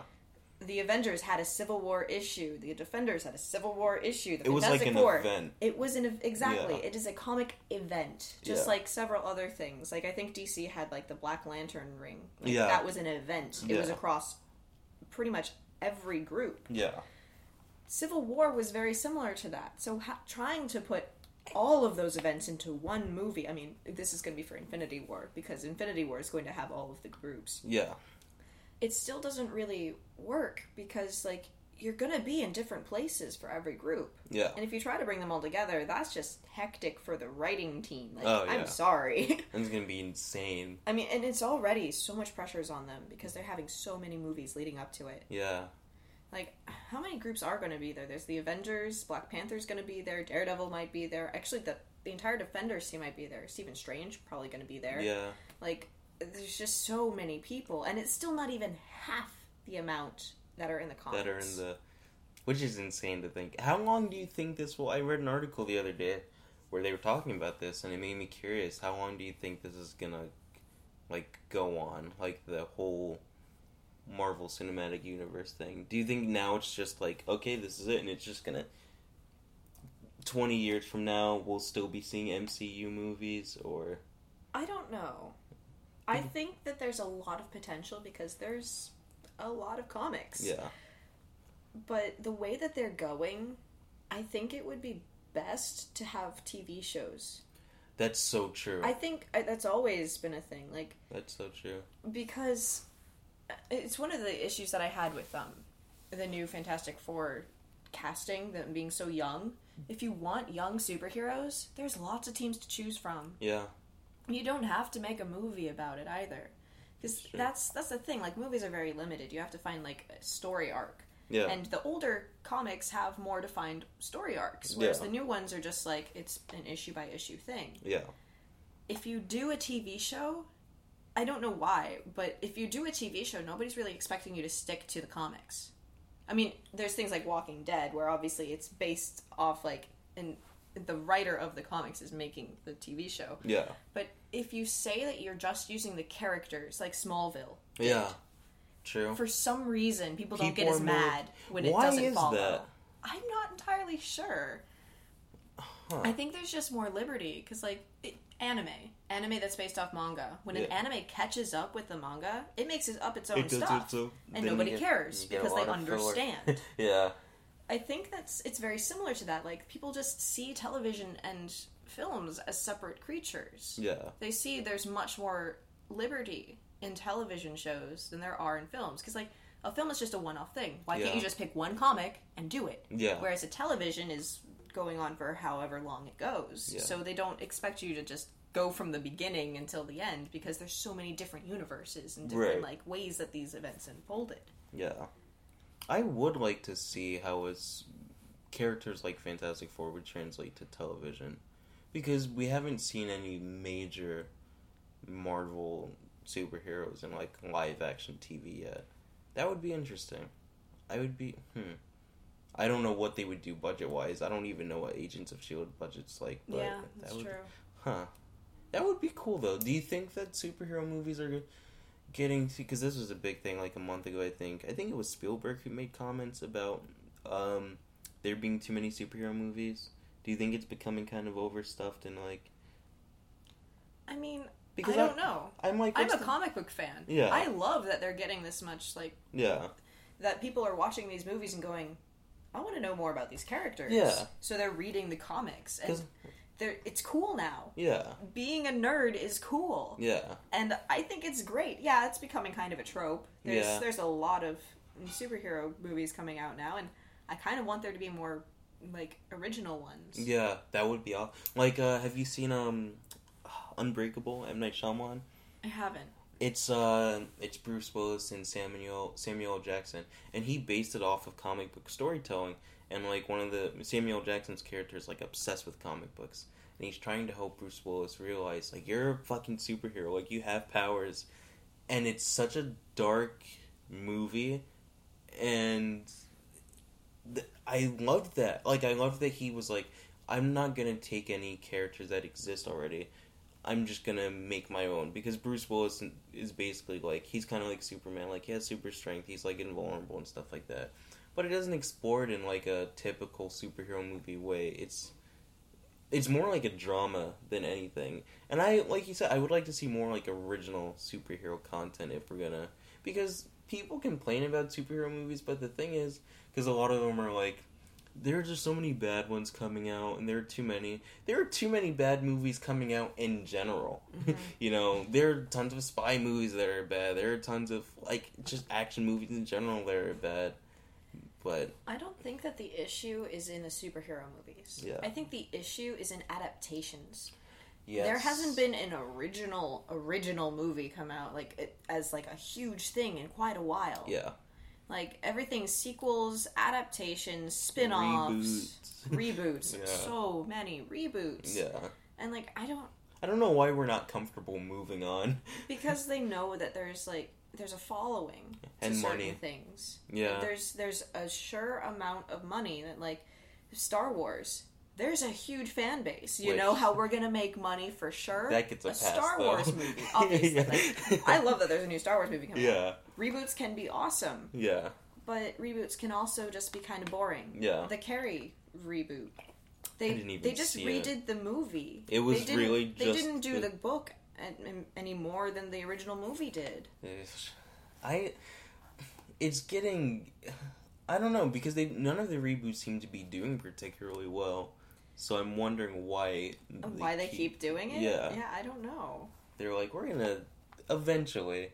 Have you seen Chronicle from Josh Trank? He did the new Fantastic Four, which isn't speaking to, like, his resume. But it's written by Max Landis. Max Landis is... he's, like, a super comic book nerd. I don't know if you've ever seen... he made a video on YouTube called, I think it's The Death and Return of Superman, and he basically just rants about the whole story arc with Superman being killed. I think I have actually seen that. That is amazing. Well, he wrote Chronicle, and Chronicle is about three guys who, like, three high school boys who get superpowers, and it is awesome. So just stuff like that, like you don't even have, and their powers in it, it's nothing like crazy, like they can fly, and they can like use telekinesis and stuff. You can have generic powers and still have crazy original I love Sky High. Sky High is amazing. I love Sky High. Sky High is so good. That is such a good movie. Yeah, you can have crappy superpowers and still be cool. Yeah. It was just really neat. The concept of it. That is a really fucking fun movie. Damn, now I want to rewatch that. What about, not necessarily superheroes, but, like, what movies have you been into recently? Like, what's the last movie you saw where you were like, that was awesome? Now I have to try to remember what the last movie I saw was. I mean, when I went home, I wanted to watch The Martian, because I just finished the book. Mm-hmm. Oh my gosh, it's such a good book. Is it? I am really excited to see the movie, because I've heard amazing things about, like, and reading the book, I read it in Matt Damon's voice. Oh. He is the perfect casting for Mark, like, honestly. You know, I saw it and it didn't really hit me. I liked it. I didn't love it. I didn't read the book, though. That's the thing, maybe like, that would, I'm wondering, like, if I didn't read the book, would it be as interesting? Yeah. Like, the book really goes into the science of it. Yeah. NASA proofread this book and made sure it was as accurate as possible. That's awesome. Yeah, it's really cool. And NASA's super excited about the movie because it's going to spark interest in the space program again. Yeah. In fact, it's so interesting that, like, within a week of the movie coming out, they found running water on Mars. Yeah. And everybody was like, oh, it's just a publicity stunt. No, we actually found running water on Mars. Yeah. And I love movies that are like, you know, space movies in general. One that I really loved, because it's inevitable, even though plot-wise they're completely different, that because they've come out within a few years of each other, Gravity, Interstellar, and The Martian are going to be compared when they're completely different movies. I didn't see Gravity or Interstellar. I really wanted to. Gravity, but for some reason, I just never, like, got to it. Gravity is not a great movie, and I was very frustrated when it came out. I mean, obviously this is all opinion, but I just thought it was super boring. There was one part that really bugged me, where she gets stuck, like, off the ship, and she needs to move back. And she uses a fire extinguisher to, like, propel her. And I was like, that would never work. And then I saw a thing with Neil deGrasse Tyson, like, ripping that part, like, apart. And I was like, thank you. Because I don't know much about science, but I remember seeing that and being like, that's really dumb. But Interstellar to me was amazing. And I feel like I feel the way about Interstellar that people are feeling about The Martian. Because The Martian's been getting outstanding reviews. Like, people are loving it. I think Christopher Nolan, when he did Interstellar, like, was working... I think he was working with, like, physicists and stuff. I know a lot of people have a problem. Anne Hathaway has a line about love, like, in terms of science that people, like, hate. But I think that is a really solid, awesome movie. And it made me feel the way, like, I wanted to feel watching The Martian. Because it's outer space and, like, we have a... See, The Martian to me isn't about outer space. It's the Castaway on Mars. On Mars. That's what I got reading the book. Yeah. But the book is so funny. Yeah. Because it's written in logs. And it was originally published in a blog format. Was it really? Mm-hmm. Oh, wow. And then somebody came to him and was like, hey, you gotta make some money off of this. Yeah. And he was like, yeah, sure. And, like, almost immediately after the book was published, they were like, we're gonna make this into a movie. And he was like, sure, why not? So it didn't come out that long ago. Mm-mm. Wow, that's awesome. I think the book was published in 2011. That is awesome. But it came out on blogs earlier than that. I'm not entirely sure. But, yeah, it's in logs, and, like, the first line, I have no idea if they kept it. They should have, but I don't know what the movie's rated. I'm pretty much fucked. That's my considered opinion. I just read an article about that today. That's the opening line of the book, and I'm like, yes, I'm gonna like this book. And he's constantly like, yeah, it's a foolproof plan with absolutely no chance of failure. That was sarcasm, if you couldn't tell. Because, like, he's constantly almost killing himself. In fact, he keeps a bunch of meals, because, like, they were only supposed to be there for, like, 31 days. And then he's there for a year and a half. Yeah. So he eventually starts eating the potatoes that he grew by mixing Martian and Earth soil and getting the bacteria to grow, which is brilliant. But he ran out of food eventually because of a mishap that killed all the soil. Yeah. So he decides to keep, like, I think it was, like, 5 meals that are, like, actual meals instead of the potatoes, and he labels them. Mm-hmm. When he leaves, the halfway point, when he arrives, and then the last meal, which is, like, right before he lives off. And then he had one saved called Survived Something That Should Have Killed Me. Because he knew something was gonna go wrong. Yeah. I will say, everything you're saying about the character that you like, Matt Damon, like, that's portrayed in the movie for sure. I thought they just went back to fucking Earth too much. I just wanted to see more of him. That's another thing, like, reading the book, when we first started going to Earth, I was like, I don't care. I want to know more about Mark. Especially in the movie, it's just Jeff Daniels and looking like Jeff Daniels. Like, he's just looking, like, skeptical. And I'm like, come on, let's get back to... But what else is, like, coming out then that you're excited about? Obviously Star Wars. Star Wars. Yeah. Definitely Star Wars. Yeah.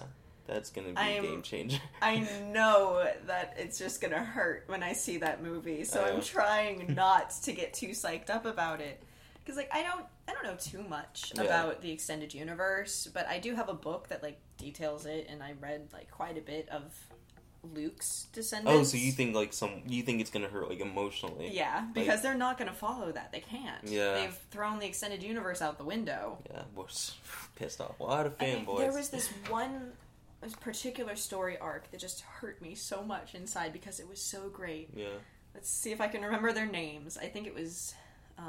I know that one of them was Anakin and Jaina, I think, and I don't remember Jaina's brother's name. Mm-hmm. But they were the children of Leia and Han. Yeah. 2 of them were twins, and then Anakin was, like, the youngest and kind of the runt of the family. Yeah. And when he died, Jaina went dark side.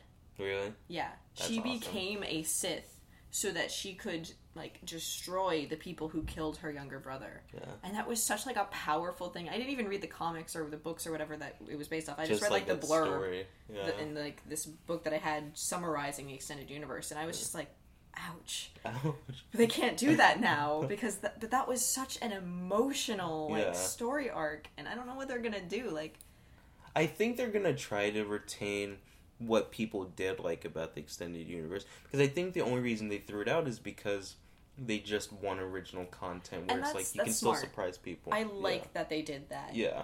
But there were some interesting things in the extended universe that we're kind of missing out on now, that they were like, we're not gonna do it. But because Star Wars became such a full-fledged thing, and throwing out the extended universe gets rid of so much. Yeah. Like the fact that the Sith aren't actually bad guys. Yeah. In general, they just want power. Yeah. And people come to associate that want for power as a bad thing. That just depends on, like, your moral... the Sith Academy was not bad. Yeah. It was the issue, because they talk about that in the prequels, which is balance. There should be a balance to the Force. Yeah. And there wasn't one, because the Sith had become too overbearing. They got rid of the Academy. There weren't that many of them. There was just this overarching want to build an empire with just 2 Sith. Right. And in, like, the prequels, things like Knights of the Old Republic, it's different. Yeah. There's a different balance to it, and it works. And that's what got off course. And then we have the movies, and then balance was restored. Thanks, Anakin, for fulfilling your prophecy. But I guess. Cool. Actually, I don't think that's very balanced, because now there's just, like, a Jedi. Not even, like, the Jedi. Just one. A Jedi. It is awesome to me, like, watching the originals after the prequels, because obviously the first ones we're exposed to are the originals, just because the time we grew up were when, like, the prequels were coming out, so we, and it's been awesome to realize as I got older, like, oh, Luke isn't even that really great of a Jedi. He's just a Jedi. Like, because going back to the prequels and you see people who are, like, actual masters, and Luke did all of this in, I don't know how what the time span is from A New Hope to Return, but it's not long. It's not. It's not long at all. And he's way past the age where you're supposed to start training. So, I mean, and Luke is apparently supposed to be, like, the most powerful Jedi in the universe, according to the extended universe. But you don't see that in the movie. No. And it's not his fault. I'm sure if he was trained from the age he was supposed to, he could be really powerful. And he did an amazing job getting as powerful as he did in the time he did. Yeah. So, obviously, he has a lot of, like... He has potential. He has a lot of midichlorians. Yeah, They're just flowing through him. Midichlorians. Yeah. That cop-out. When I really, got in... Because when I was a kid, I didn't pay attention to that. I was just like, it's so forced. That and all the trade and stuff. I was just my whatever. God. Get back to the fighting. As soon as you hear that, you're like, I don't care. Like Trade Federation, whatever. What? Senate meetings, whatever. Taxes, like... But when I really, I remember my brother, because he was big into Star Wars and explaining a lot of stuff to me, and he was explaining, midichlorians to me. Even as a kid, I remember being like, that's so fucking dumb. The Force, the whole awesome thing about it is that it's, a spiritual thing. It has, it's, mystic, and now you're gonna... He has a high midichlorian count, so he's stronger. That was so stupid. But I will say, prequel-wise, I don't think Revenge of the Sith gets enough love, because I think that's a really solid movie. Yeah. It's It is. I recently rewatched all of the movies except Phantom Menace, and I really want to rewatch Phantom Menace. Mm-hmm. Because I don't remember it being that terrible, but that's what I thought about the Clone Wars. Or Attack of the Clones. The Clone Wars is a separate thing. Yeah. Which I actually liked. Yeah. It was released as, a mini-series. I'm not talking about the one that's, currently the going. 2D one. Yeah, that one is awesome. And not a lot of people know about it, but it was so good. Great. It was so... And it explained so much between Episode 2 and Episode 3. Why his hand is different, who General Grievous is. Grievous is scary in it. Oh, He's a real Grievous. Badass. The original... And Mace Windu. So the fact that he's just, opens his hand and all the bolts and nuts have come out of this droid and just falls to the ground. More it's people so great. Should watch that one. They really should. That one was really good. But Yeah, I rewatched that recently as well. When I watched them in the machete order. Mm-hmm. What's the... I remember talking about it, but I don't 4, remember 5, 2, and then I watched the Clone Wars, 3, and then 6. 4, 5, 2, 3, 6. Because there's a lot of...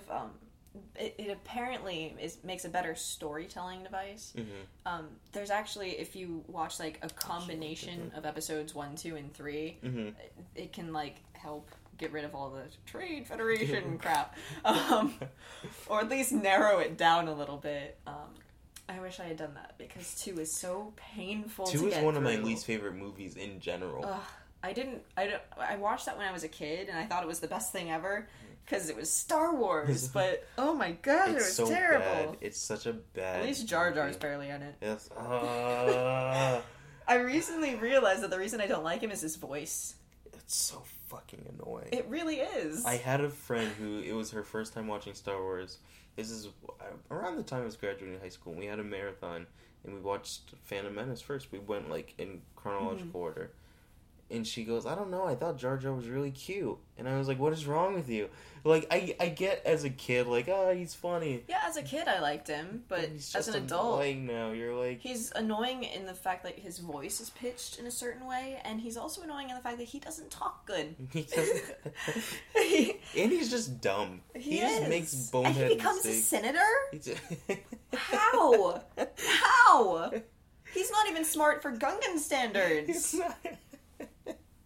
I don't understand it. I was actually talking about this with my friend Ryan Goodwin. We were discussing ownership, and George Lucas. A lot of people get upset with things that he did in the prequels. A lot of people get upset with things that he added to the originals on home releases. How much of that can we really get upset about? Because I get upset about it too, but then I'm also he did make this thing. It's his universe. Yeah. Because I honestly, I think it's A New Hope, or maybe it's Return, there's a part where they're in the cantina, and there's like a hip-hop song that these aliens are singing. I hate that so much. Made me so upset. See, I'm not too upset with George adding things like the scene with Jabba to A New Hope. Yeah. Because that helps understand who Jabba is. Yeah. It links to the prequels and all that stuff. What the hell does a CGI singing alien have to do with the plot? I wonder what goes through his head where he's like, I know something I want to add that I couldn't do the first time around. It's like, this is really important. We need this here. We need this. It won't be the same movie without it. It'll be too enjoyable. I am kind of glad to see someone else taking the reins, but I also wonder sometimes how he feels. Like, he's like, I don't think Lucas cares. You don't think so? I honestly don't think Lucas cares. Yeah, he's probably like just swimming in money somewhere. Just like, oh well. Do you think that it's in good hands with J.J. Abrams? I think that J.J.'s enough of a fanboy to do us good. Yeah. But the issue oftentimes with movies isn't in the director. This is true. Studio. I know that Fantastic Four, the director came out and said he hated the movie. Yeah, he was livid. So I kind of want to wait to see until if there's a director's cut. Yeah. Because that might be a completely different movie. Yeah. Oftentimes, like, I even watched, in episode 2, there's a deleted scene that makes Anakin much less creepy. I wish they had kept that in, because he is freaking terrifying. And not in the way he should be. Just in, like, a... He's just a creepy stalker. He's not, like, an evil Sith Lord. He's just pathetic. Just very mopey and... He's so creepy. Whiny. Like, I don't like sand. It's coarse. Not like you. God, the dialogue in that movie is fucking atrocious. But something that I think is gonna be awesome that they're doing is the movies in between. So, like, we'll get episode 7, and then we get, like, the Rogue Squadron, and then we do 8, and then I don't know what's coming out. I think they're doing a Boba Fett one. That'd be interesting. Yeah, that would be... And actually, Josh Trank, who did Fantastic Four, was supposed to do one of them, one of the solo movies. It didn't work out for some reason. I do think that's a cool way to kind of give us an expanded universe that isn't the expanded universe that they had before. Which, I mean, I wasn't even invested in it, really. I just read things about it. But... Yeah, I mean, as much as I say that, like, they should have kept it, like, I didn't read it. I'm not invested in it. I don't have a personal stake. I'm not one of the people who wrote it. Yeah. Imagine being somebody who wrote something in the extended universe. It got passed by George Lucas, and now Disney threw it out the window. That's so true. I never even thought about that. That sucks. Especially because, I mean, the expanded universe has been going on for decades, and you've built up a fan base, probably. So you're probably thinking just logically, like, oh, when Star Wars inevitably comes back to the big screen, they're gonna use something that we made, and that does stink. But I get it, because for something that's so big culturally, like, Star Wars is just a cultural thing, like, in the world, they're gonna want to do something where it's gonna surprise people, you know? Yeah, and again, it goes back to, like, that thing with the comics, like, and people expecting movies to adhere to them. I think it's smart in the long run that they decided the extended universe, at least from episode 4 onward, doesn't count. Yeah. But I think, and maybe I misread, but I think they're also throwing out things like Knights of the Old Republic. Are they really? I mean, maybe not, but that counts as extended universe. Yeah, I guess because it extends from both sides. That's true. And I feel like that really gets rid of a lot of the lore. It does. And the world building that people have spent decades trying to get. Yeah. And maybe they're still gonna, like, count on some of that, but if they do something that goes against that, people are gonna be like, but why? Yeah. What's wrong with what we did? Yeah. That is... I didn't even think about, like, the games and stuff. Huh.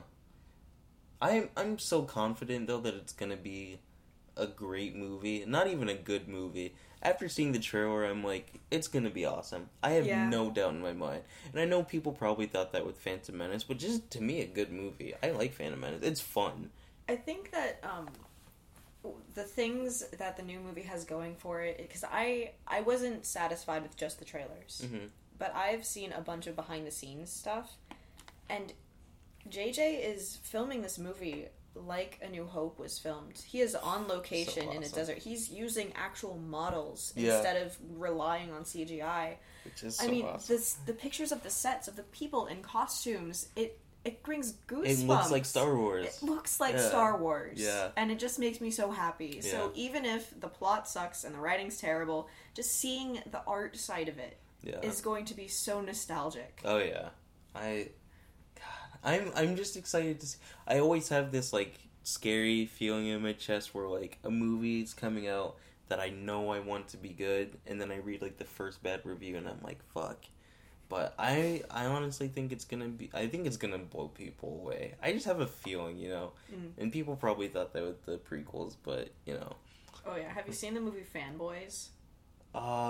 That's with Kristen Bell, and Seth Rogen has like a small part in it. I think the guy, he's dying of cancer. Yeah. I watched that a long time ago. I love it because at the end scene, because they're doing all this Yeah. stuff to watch the Phantom Menace. And the What if last scene, they're sitting in the theater.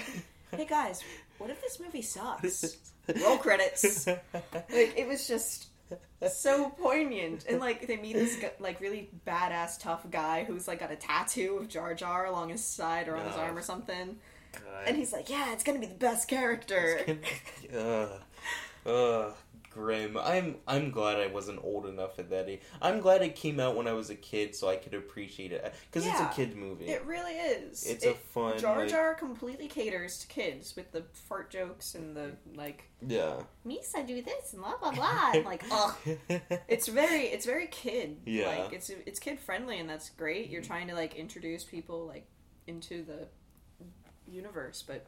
Which in a way is kind of condescending because A New Hope came out when people were kids and kids still loved it. Mm-hmm. So you can give us like still an awesome, fun movie that's not like, you know. It's one of the things that I like about old Pixar and Disney movies that a lot of the new ones are lacking is adult humor. Yeah.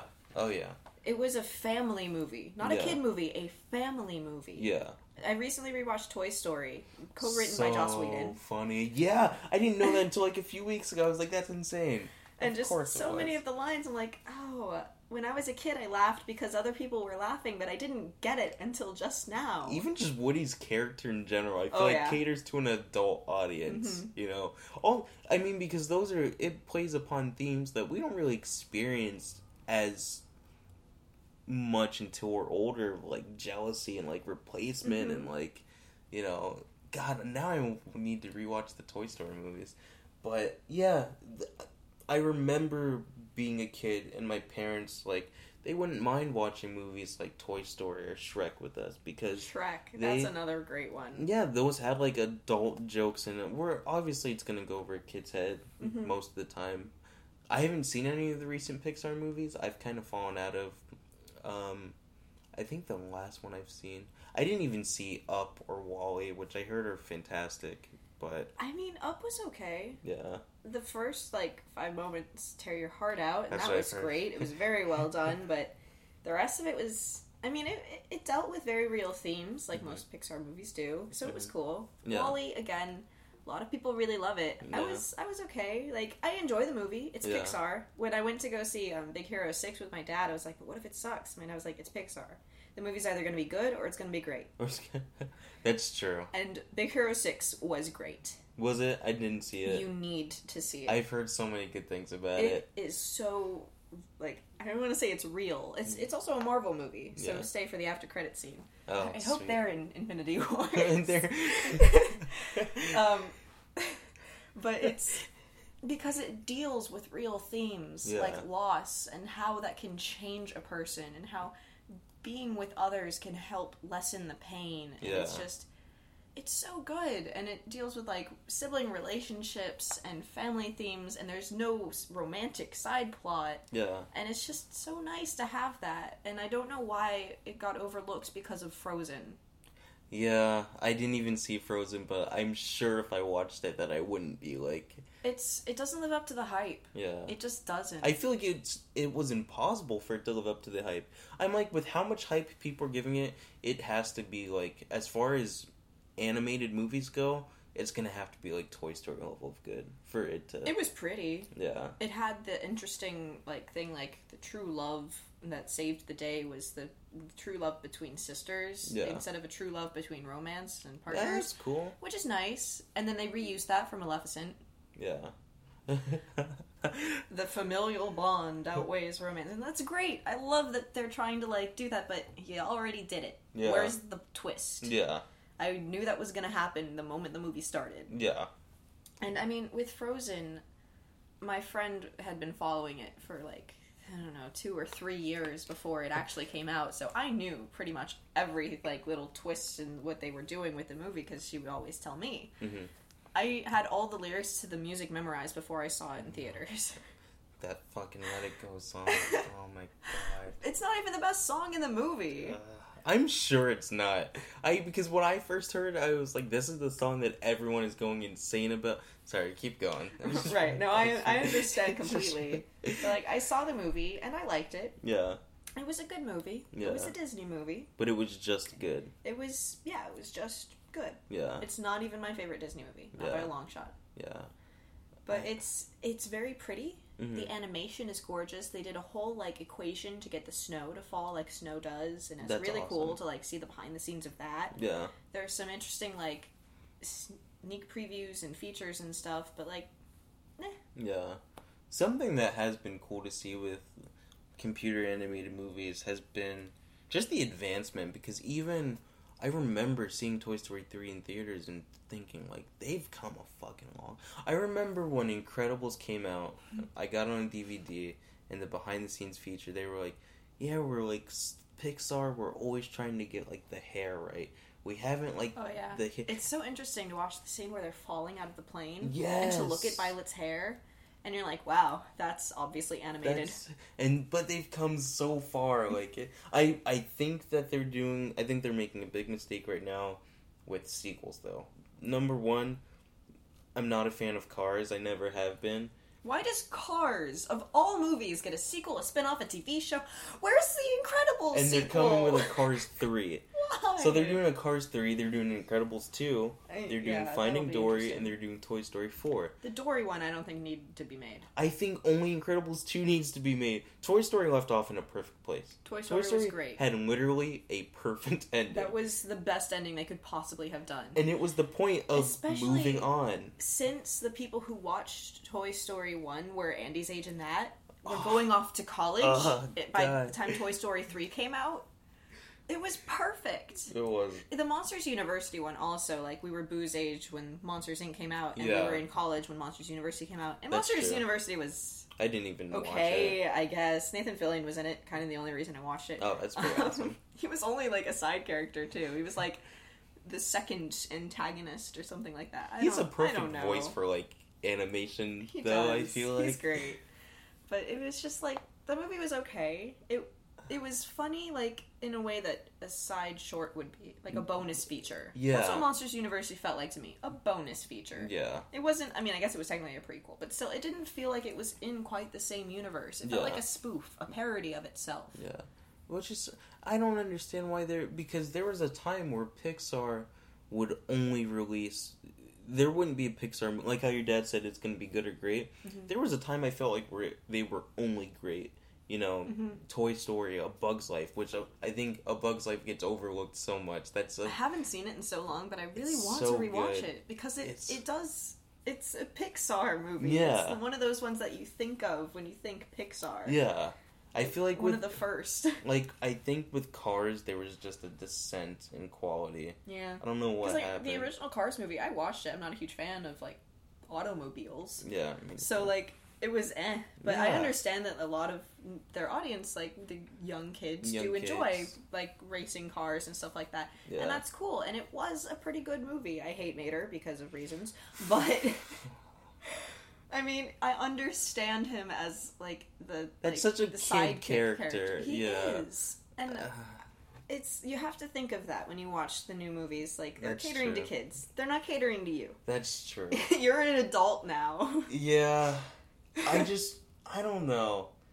I just feel like there was a maturity in it even before with characters that were more... Because even with Toy Story, like a character like Rex is more like, oh, my kid's gonna love Rex, it's so funny. Right.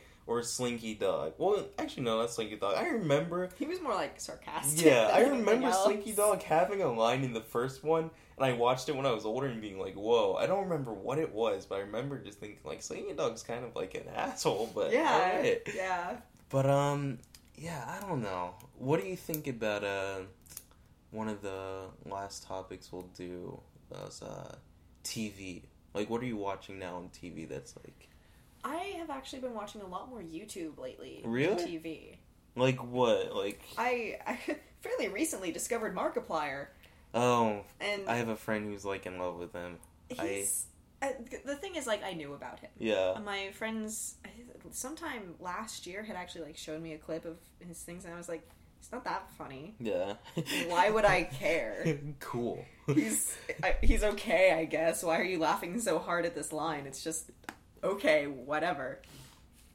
But then he reached 8 million subscribers, and he came out with a video, because there's a person on YouTube, Markiplier Sings Badly, that makes compilations and, like, asks the fandom for help every time he reaches a milestone, and they make a video for him, and that's awesome. He uploads a reaction to that video.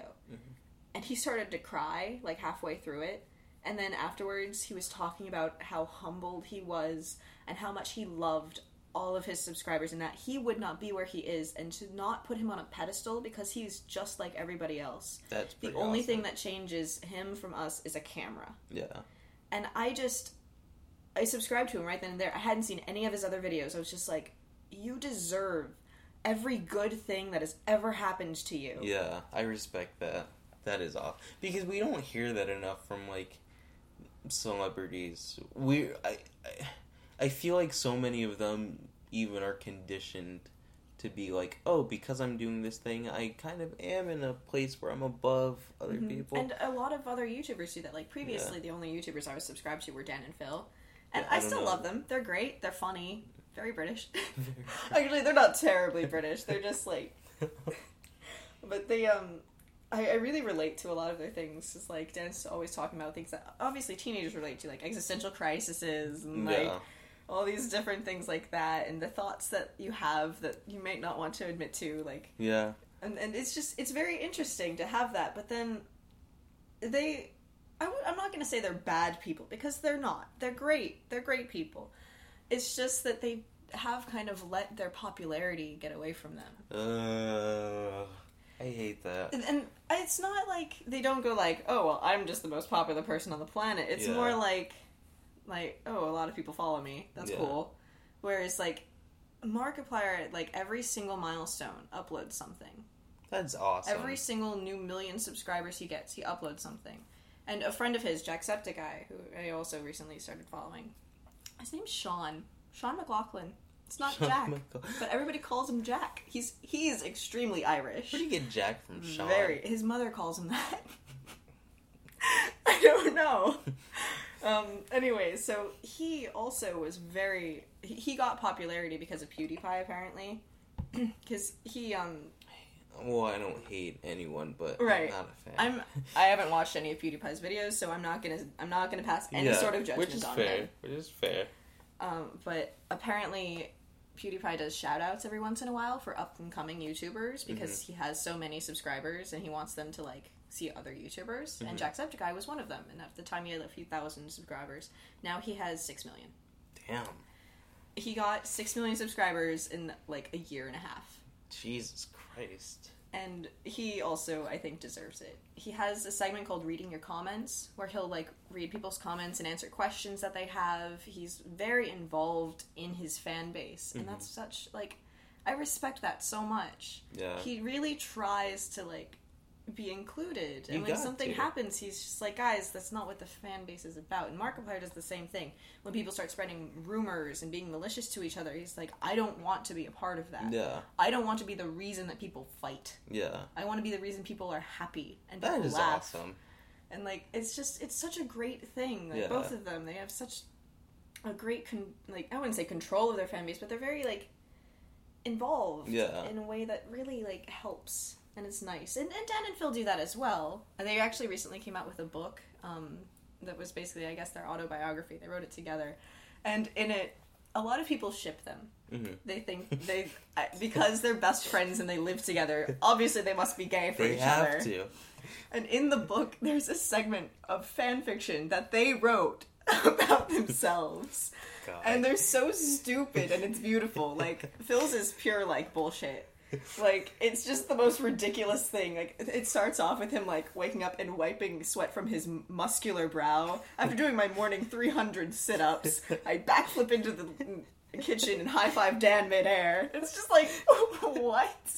And it's beautiful. It's like, they do cater to their fans. Yeah. They're not, like, they're not pretentious about it. Yeah. And I never meant to, like, imply that they were. No, I didn't get that. But one of my friends mentioned it, and I think that's the thing. They're popular because they're cute boys. A lot of their fan base are, like, 12 and 13-year-old girls who just think that they're pretty. And I hate saying that, because they have substance. They're not just faces. I don't want to objectify them in any way. Yeah. Because they are great people. Like, I would love to be friends with them. Yeah. And that's really what I look for when I'm looking at YouTubers. Like, would I want to be friends with you? Could I hang out with this person? Could I hang out with you and care? The majority of the people I've seen, I could not. I actually got really into last year on YouTube. There's a comedian named Chris Gethard, and he has a show called The Chris Gethard Show. And he filmed, well, this was before. When I got into it was last summer.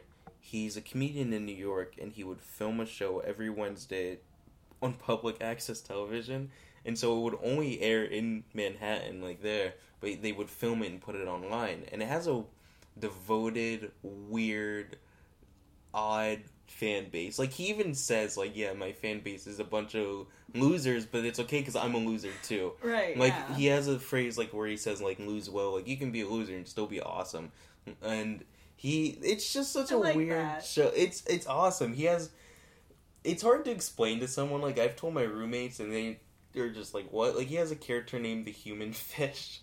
Who's just a guy wearing goggles, and you ask him things in, like, an XY format, and he'll answer. It's a really strange thing, but I'm like, I could have only gotten that, like, through YouTube existing, you know? Because sometimes I get annoyed with, like, YouTube and Vine and stuff, just because I feel like there's more, I don't want to say stupid content. There's a lot of stupid content. There's so much, but when you find something, like, you find, like, is it Markiplier? Markiplier. Like, multiplier, but with Mark. Markiplier. Oh, that makes it a lot easier. Because I always struggle with that. But when you find someone that you do like on it, it's like, okay, I'm glad this thing exists, you know? But, yeah, that's, So, what would you say would be, if you had to choose? I've given you a lot of if you had to choose today. If you had to choose, like, your favorite show of all time. Firefly? Yeah. I respect that. I mean, I respect that. That's just on the top of my head. That was really quick. You said of all time. Yeah. And, I mean, like, I'm a big fan of Supernatural. Yeah. But, oh my gosh, it should have been canceled 5 seasons ago. I still watch it. I'm still watching the new season. 12? It's the 11th season. And that's way too many. The show was originally meant to have a 5-season run. If you watch the first 5 seasons and stop, you're fine. You get everything. It's all one big story arc, and it all makes sense. And then from then, it was just season. And, like, they're running out of ideas, and you can tell. Yes. They have an episode within the first 5 seasons called Jump the Shark. Mm-hmm. And it's just, they have another brother. That's not Jumping the Shark. You should watch some of the new seasons. That's Jumping the Shark. Really? They have some, like, really Are their ratings that good? I don't even know. They just have a huge following. They do, I will say. I remember my friend showing me a thing on Tumblr where it was like, the fan base is like, it's either Supernatural or Doctor Who. Or Sherlock. Super Wholock. Yep, Super Wholock. That is awesome. I watched a few episodes of Supernatural and I dug it, but... it's cool. Yeah. I enjoy it. I sometimes rewatch. I have a few, like, favorites. There's one called Mystery Spot, which is just so much fun. What is it? I guess, spoilers. But they get, like, stuck in this continuum. This is within the first 5 seasons. Mm-hmm. as most of my favorites are, but basically Dean has sold his soul in order to revive Sam because he died at the end of season 2, I think. Yes. So at the end of season 3, Dean's gonna die. And in this episode, Dean keeps dying over and over, and they keep reliving the same day, and Sam's the only one who notices. Oh, wow. And it turns out that it's the Archangel Gabriel who's telling Sam, you have to learn how to live without your brother. Right. Because he's not going to survive. He's going to die. Shit. And it's just, it's very, like, it's poignant. It's important to the plot, but at the same time, it's hilarious. Yeah. Because Dean keeps dying, like, different ways. And, like, some of them is just as simple as, like, he's eating. He's like, does this taco taste funny to you? And then they wake up the next day. It's just, it's beautiful. It's such a very well-written show. And that's what I like about, like, I wouldn't call them fillers, because it's not, but, like, the weird episodes. Yeah. Like, Buffy has a musical episode. And it's my favorite Buffy episode. That Granted, it's the only one I've seen like 5 times. That's a fantastic episode. But I showed it to my sisters after they watched like the first 4 or 5 episodes of Buffy because I just really wanted to show them how great the show could be. Yeah. Because first seasons are always kind of rocky. Yeah, it's a good season, but it is... And I was like, oh, these are who the characters are. Because I thought that's all you needed to know. But as I watched the episode, I was like, oh no, you need to know like what happened prior, who these characters are, why they care about each other, and like all that stuff. It's a musical episode. It's fun and games, but it is so important to the plot. Yep. If you skip that episode, you're going to be so lost. That is I remember watching it and being like, this episode deserves all of the praise that it gets. Because I would hear a lot about that episode before I watched it. I have all the songs on my iPod, actually. Really? Yeah. Another one that they do, it's in season 3 of Buffy, and it's one of my favorite TV episodes ever. It's called The Zeppo, and it's when the A-plot is Xander. He becomes friends. Xander's my favorite character. He becomes friends. Xander's pretty amazing. He's awesome. He becomes friends with like a group of undead jocks, and they want to set off a bomb in the school. That's the A plot. The B plot is Buffy, Giles, Angel, and Willow stopping the apocalypse. Like they're I remember this now. Such a smart episode because it takes the whole. Because at the end of every season of Buffy, there's some huge. They got to stop the big bad. So they did that, but made it the B plot and focused on Xander. And that's one of the first lyrics of in Once More with Feeling is "Apocalypse, we've all been there." Yeah, exactly. Hey, I've died twice. They've done it like they don't care anymore. But it's oh man, that. Such a good show. So what would you say it is about Firefly that makes that stand out to you as your favorite? Because that's saying a lot with it having like 1 season and what is it? 14 episodes, I think. Yeah. And a movie. Yeah, and a brilliant movie. I remember my dad said that they didn't air the pilot. And that's one of the reasons why they didn't canceled air the pilot? They did not air the pilot.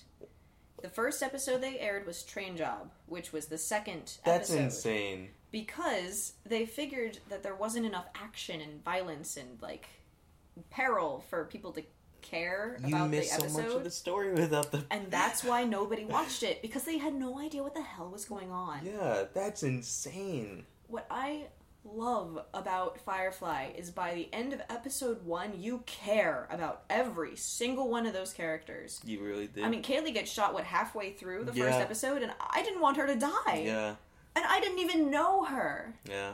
And that was just so amazing to me. The fact that I could care about everybody by the end of the first episode. Yeah. And there was everything. There was world building. There was action. There was the Reavers got introduced, and they're terrifying. So there was a horror element. Horrifying, yeah. There was like a bit of a romance element, and like there was the mysterious like thing with Simon and River, and it's just it had everything, and I cared, and I wish that show hadn't been canceled. But at the same time, what if it had lived long enough to like degenerate into what Supernatural is now? That's true. Where I'm just watching it because I feel like I have to. Yeah, that's true. Because it's such a strong first season. It's not... A lot of shows have a weak first season when they're starting. Firefly is a weird exception. It does so much in like a... Oh, man. And the thing... There's so many things that I love about Firefly, but the villains in it make it. Oh, because the villains aren't... It's not black and white. It's not. By all, like... It's a lot of times other people just trying to get by, like they are. Like, but a lot of the time, like, by our current standards, the main characters should be the bad guys. Yeah, that's absolutely because true. they're the ones breaking the laws that are set in place to protect people. They're like the bandits, and they're like killing people when they shouldn't be. But then you think about like the behind the scenes of these like this overbearing alliance trying to like hurt this little girl and torture her and give her powers. But what do they want to do that for? Yeah, for peace. They want to make her a weapon, sure, but so they can win a war and establish a peace among everyone. That is true. And their characters, I don't remember their names because I'm a horrible person, but in Objects in Space. Objects in Space. That's the last one. With the bounty hunter guy? Yes. Okay, yeah. The bounty hunter. That who's not a bounty hunter. Yeah. Remember? So you're a bounty hunter. No. No. What are you? I'm a bounty hunter. What? He was actually really scary. He was. He was a sociopath. Yeah. And he was terrifying. Ugh. And it was brilliant because he knew he was doing bad, but he didn't. Was just like, okay. He didn't care. Yeah. And that's just so, like, haunting. Yeah. The fact that he was just like, no, I'm not going to hurt you. Yeah. But if you don't do what I tell you to, I can hurt you. And it was so freaked scary. Me the fuck out. To, like, the sweetest character on the show. Like,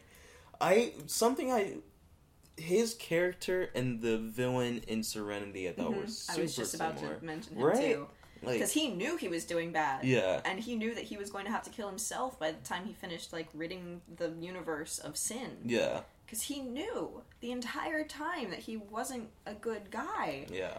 And it's those villains that, like, you love, but, like, they're terrible, terrible people. They're wonderful villains, but they're human. Yeah. They're still human. Yeah. They're not just something for you to hate. Yeah. They have their own reasons and their own character developments and their own, like, witty lines. Yeah.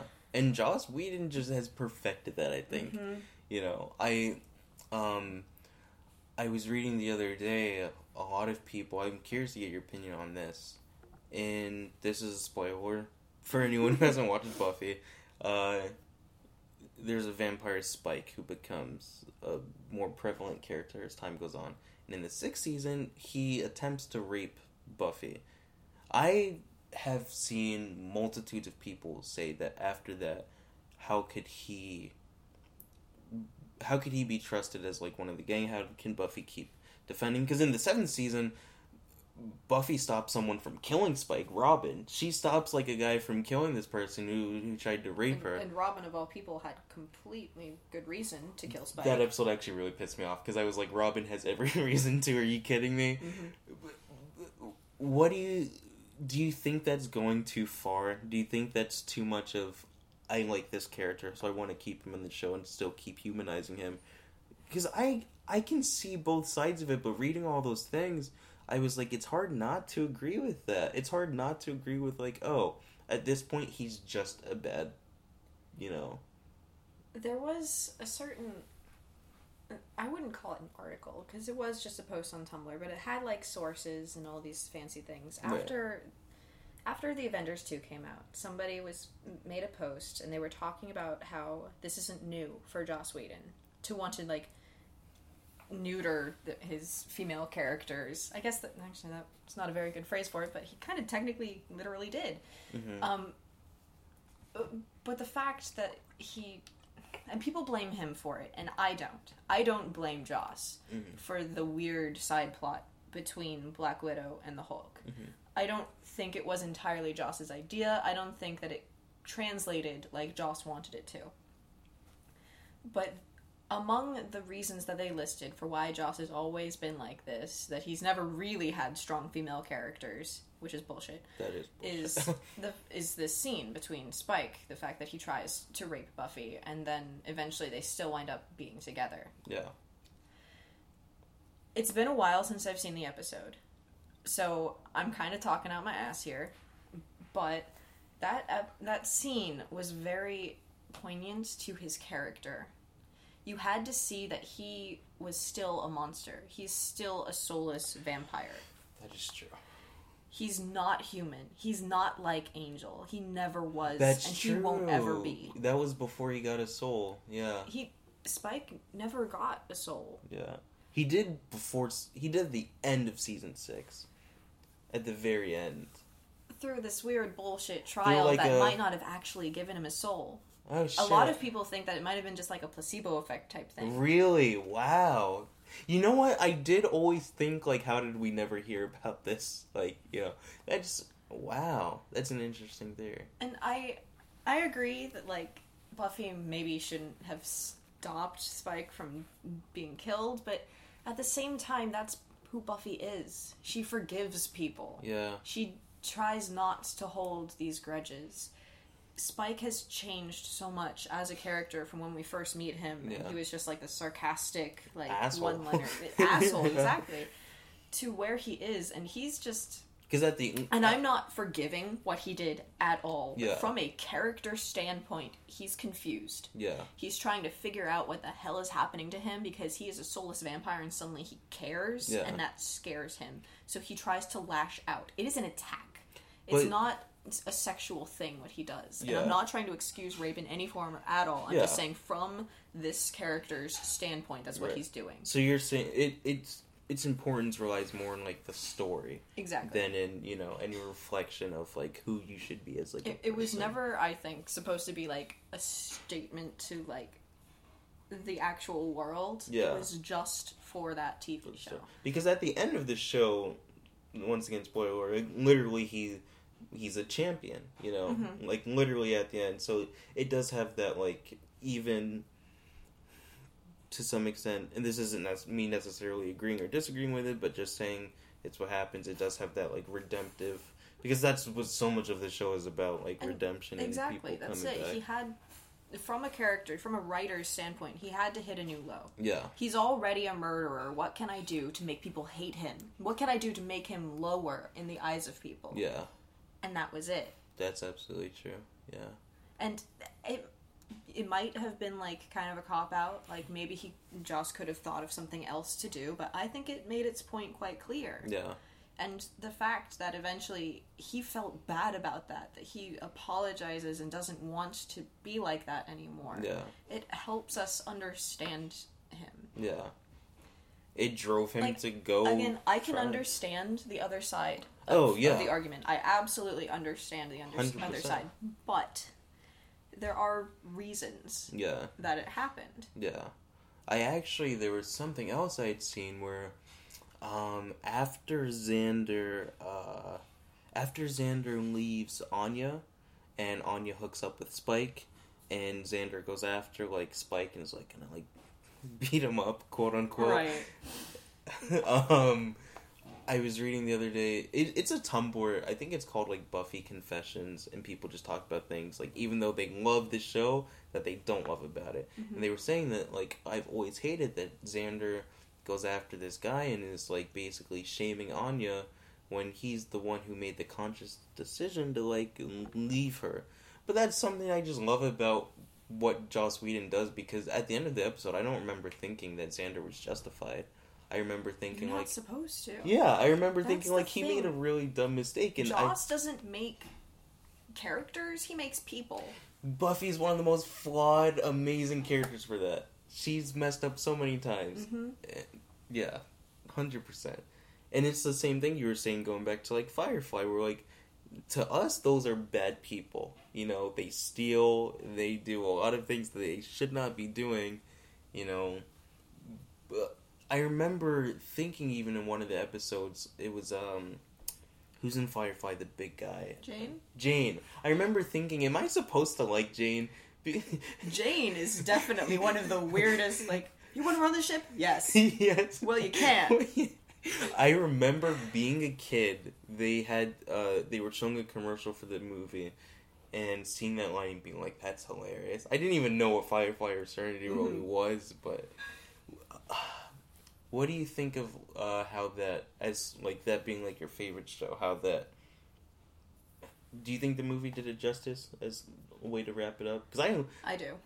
I loved it. I do. Yeah. My dad saw Train Job, thought the show kind of sucked, and stopped watching it. Mm-hmm. He watched Serenity and immediately went back and rewatched like Really? all of Firefly. So He watches it like every month. Yeah. Maybe not that bad, but like he rewatches it very, very often. He really loves it, and I think that Serenity did a great job in doing that. They sort of show you, they answer some questions that they left off in Firefly, but not all of them. Yeah.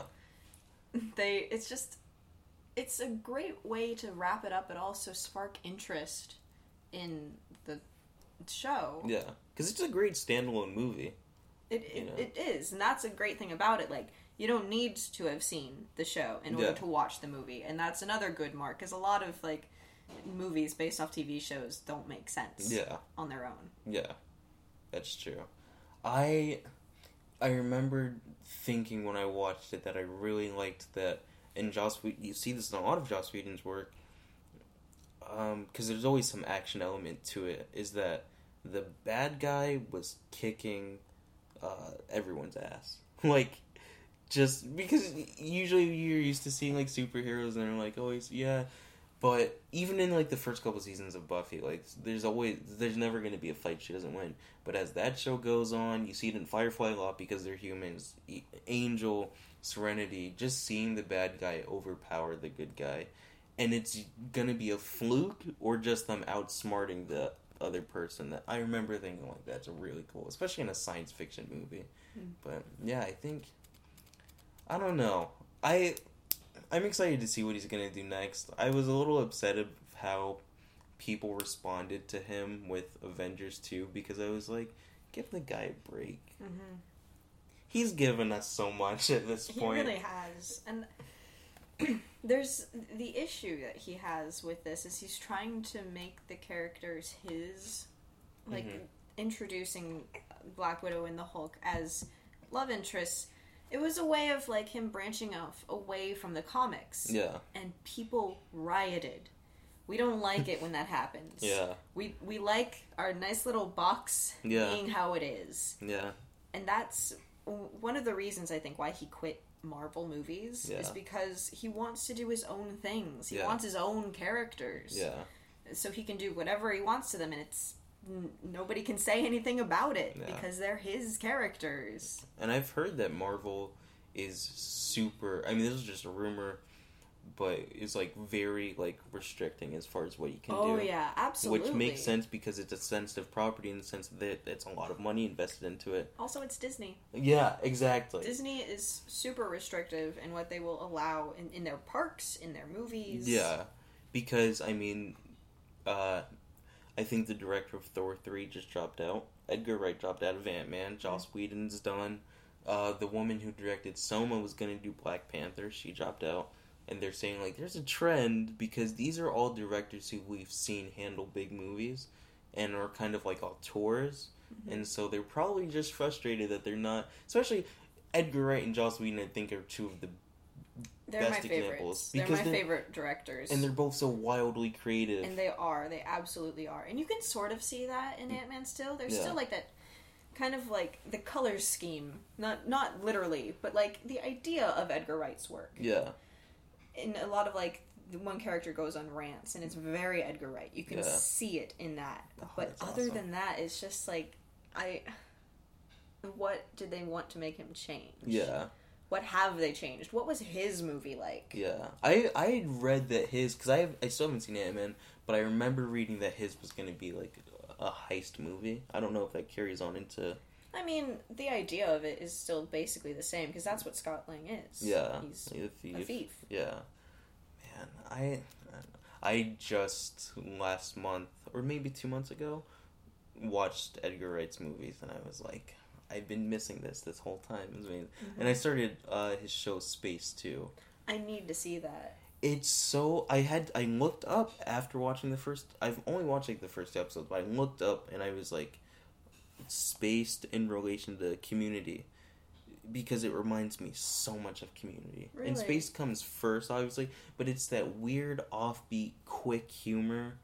I mean, that's just how Edgar Wright That's him in general, yeah.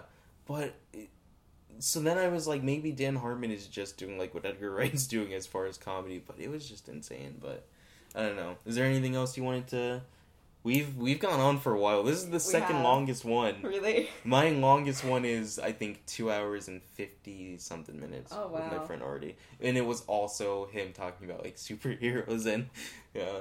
Yeah, there's a lot. It's just, once I get talking, we didn't even touch on mythology, but that's for another time. That's another... well, this was a good talk. I'd like to have you back on the podcast for sure. Yeah, that'd be great. It was a lot of fun. I hope you guys enjoy, and I will see you next time. Hey everyone. If you're noticing the quality is a little different, that's because I let my friend borrow my mic. Not his fault, my fault, because I forgot I had to record an outro. But yeah, so thanks a lot for listening to the episode. Hope you guys are enjoying the podcast at home. If you want to be a guest or have music featured on the podcast at home, shoot me an email at thepodcastathome@gmail.com.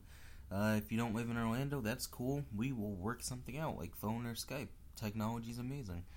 The music that I have featured today is from my awesome friend Ryan Goodwin, whose podcast is coming up.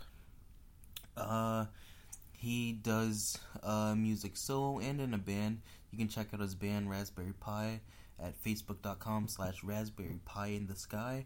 Hi, it's Artie Pie, high in the sky. Yeah, they're on Instagram at Raspberry Pi in the Sky, and his solo project Metablip, that's METABLIP. You can check out that music at soundcloud.com/metablip, or metablip.bandcamp.com, or facebook.com/officialmetablip, or Instagram and Twitter, which are both at Metablip. And the song I'm going to be featured is called Rooms. And yeah, it's a really awesome song, awesome music, so yeah, hope you guys dig it. See you later.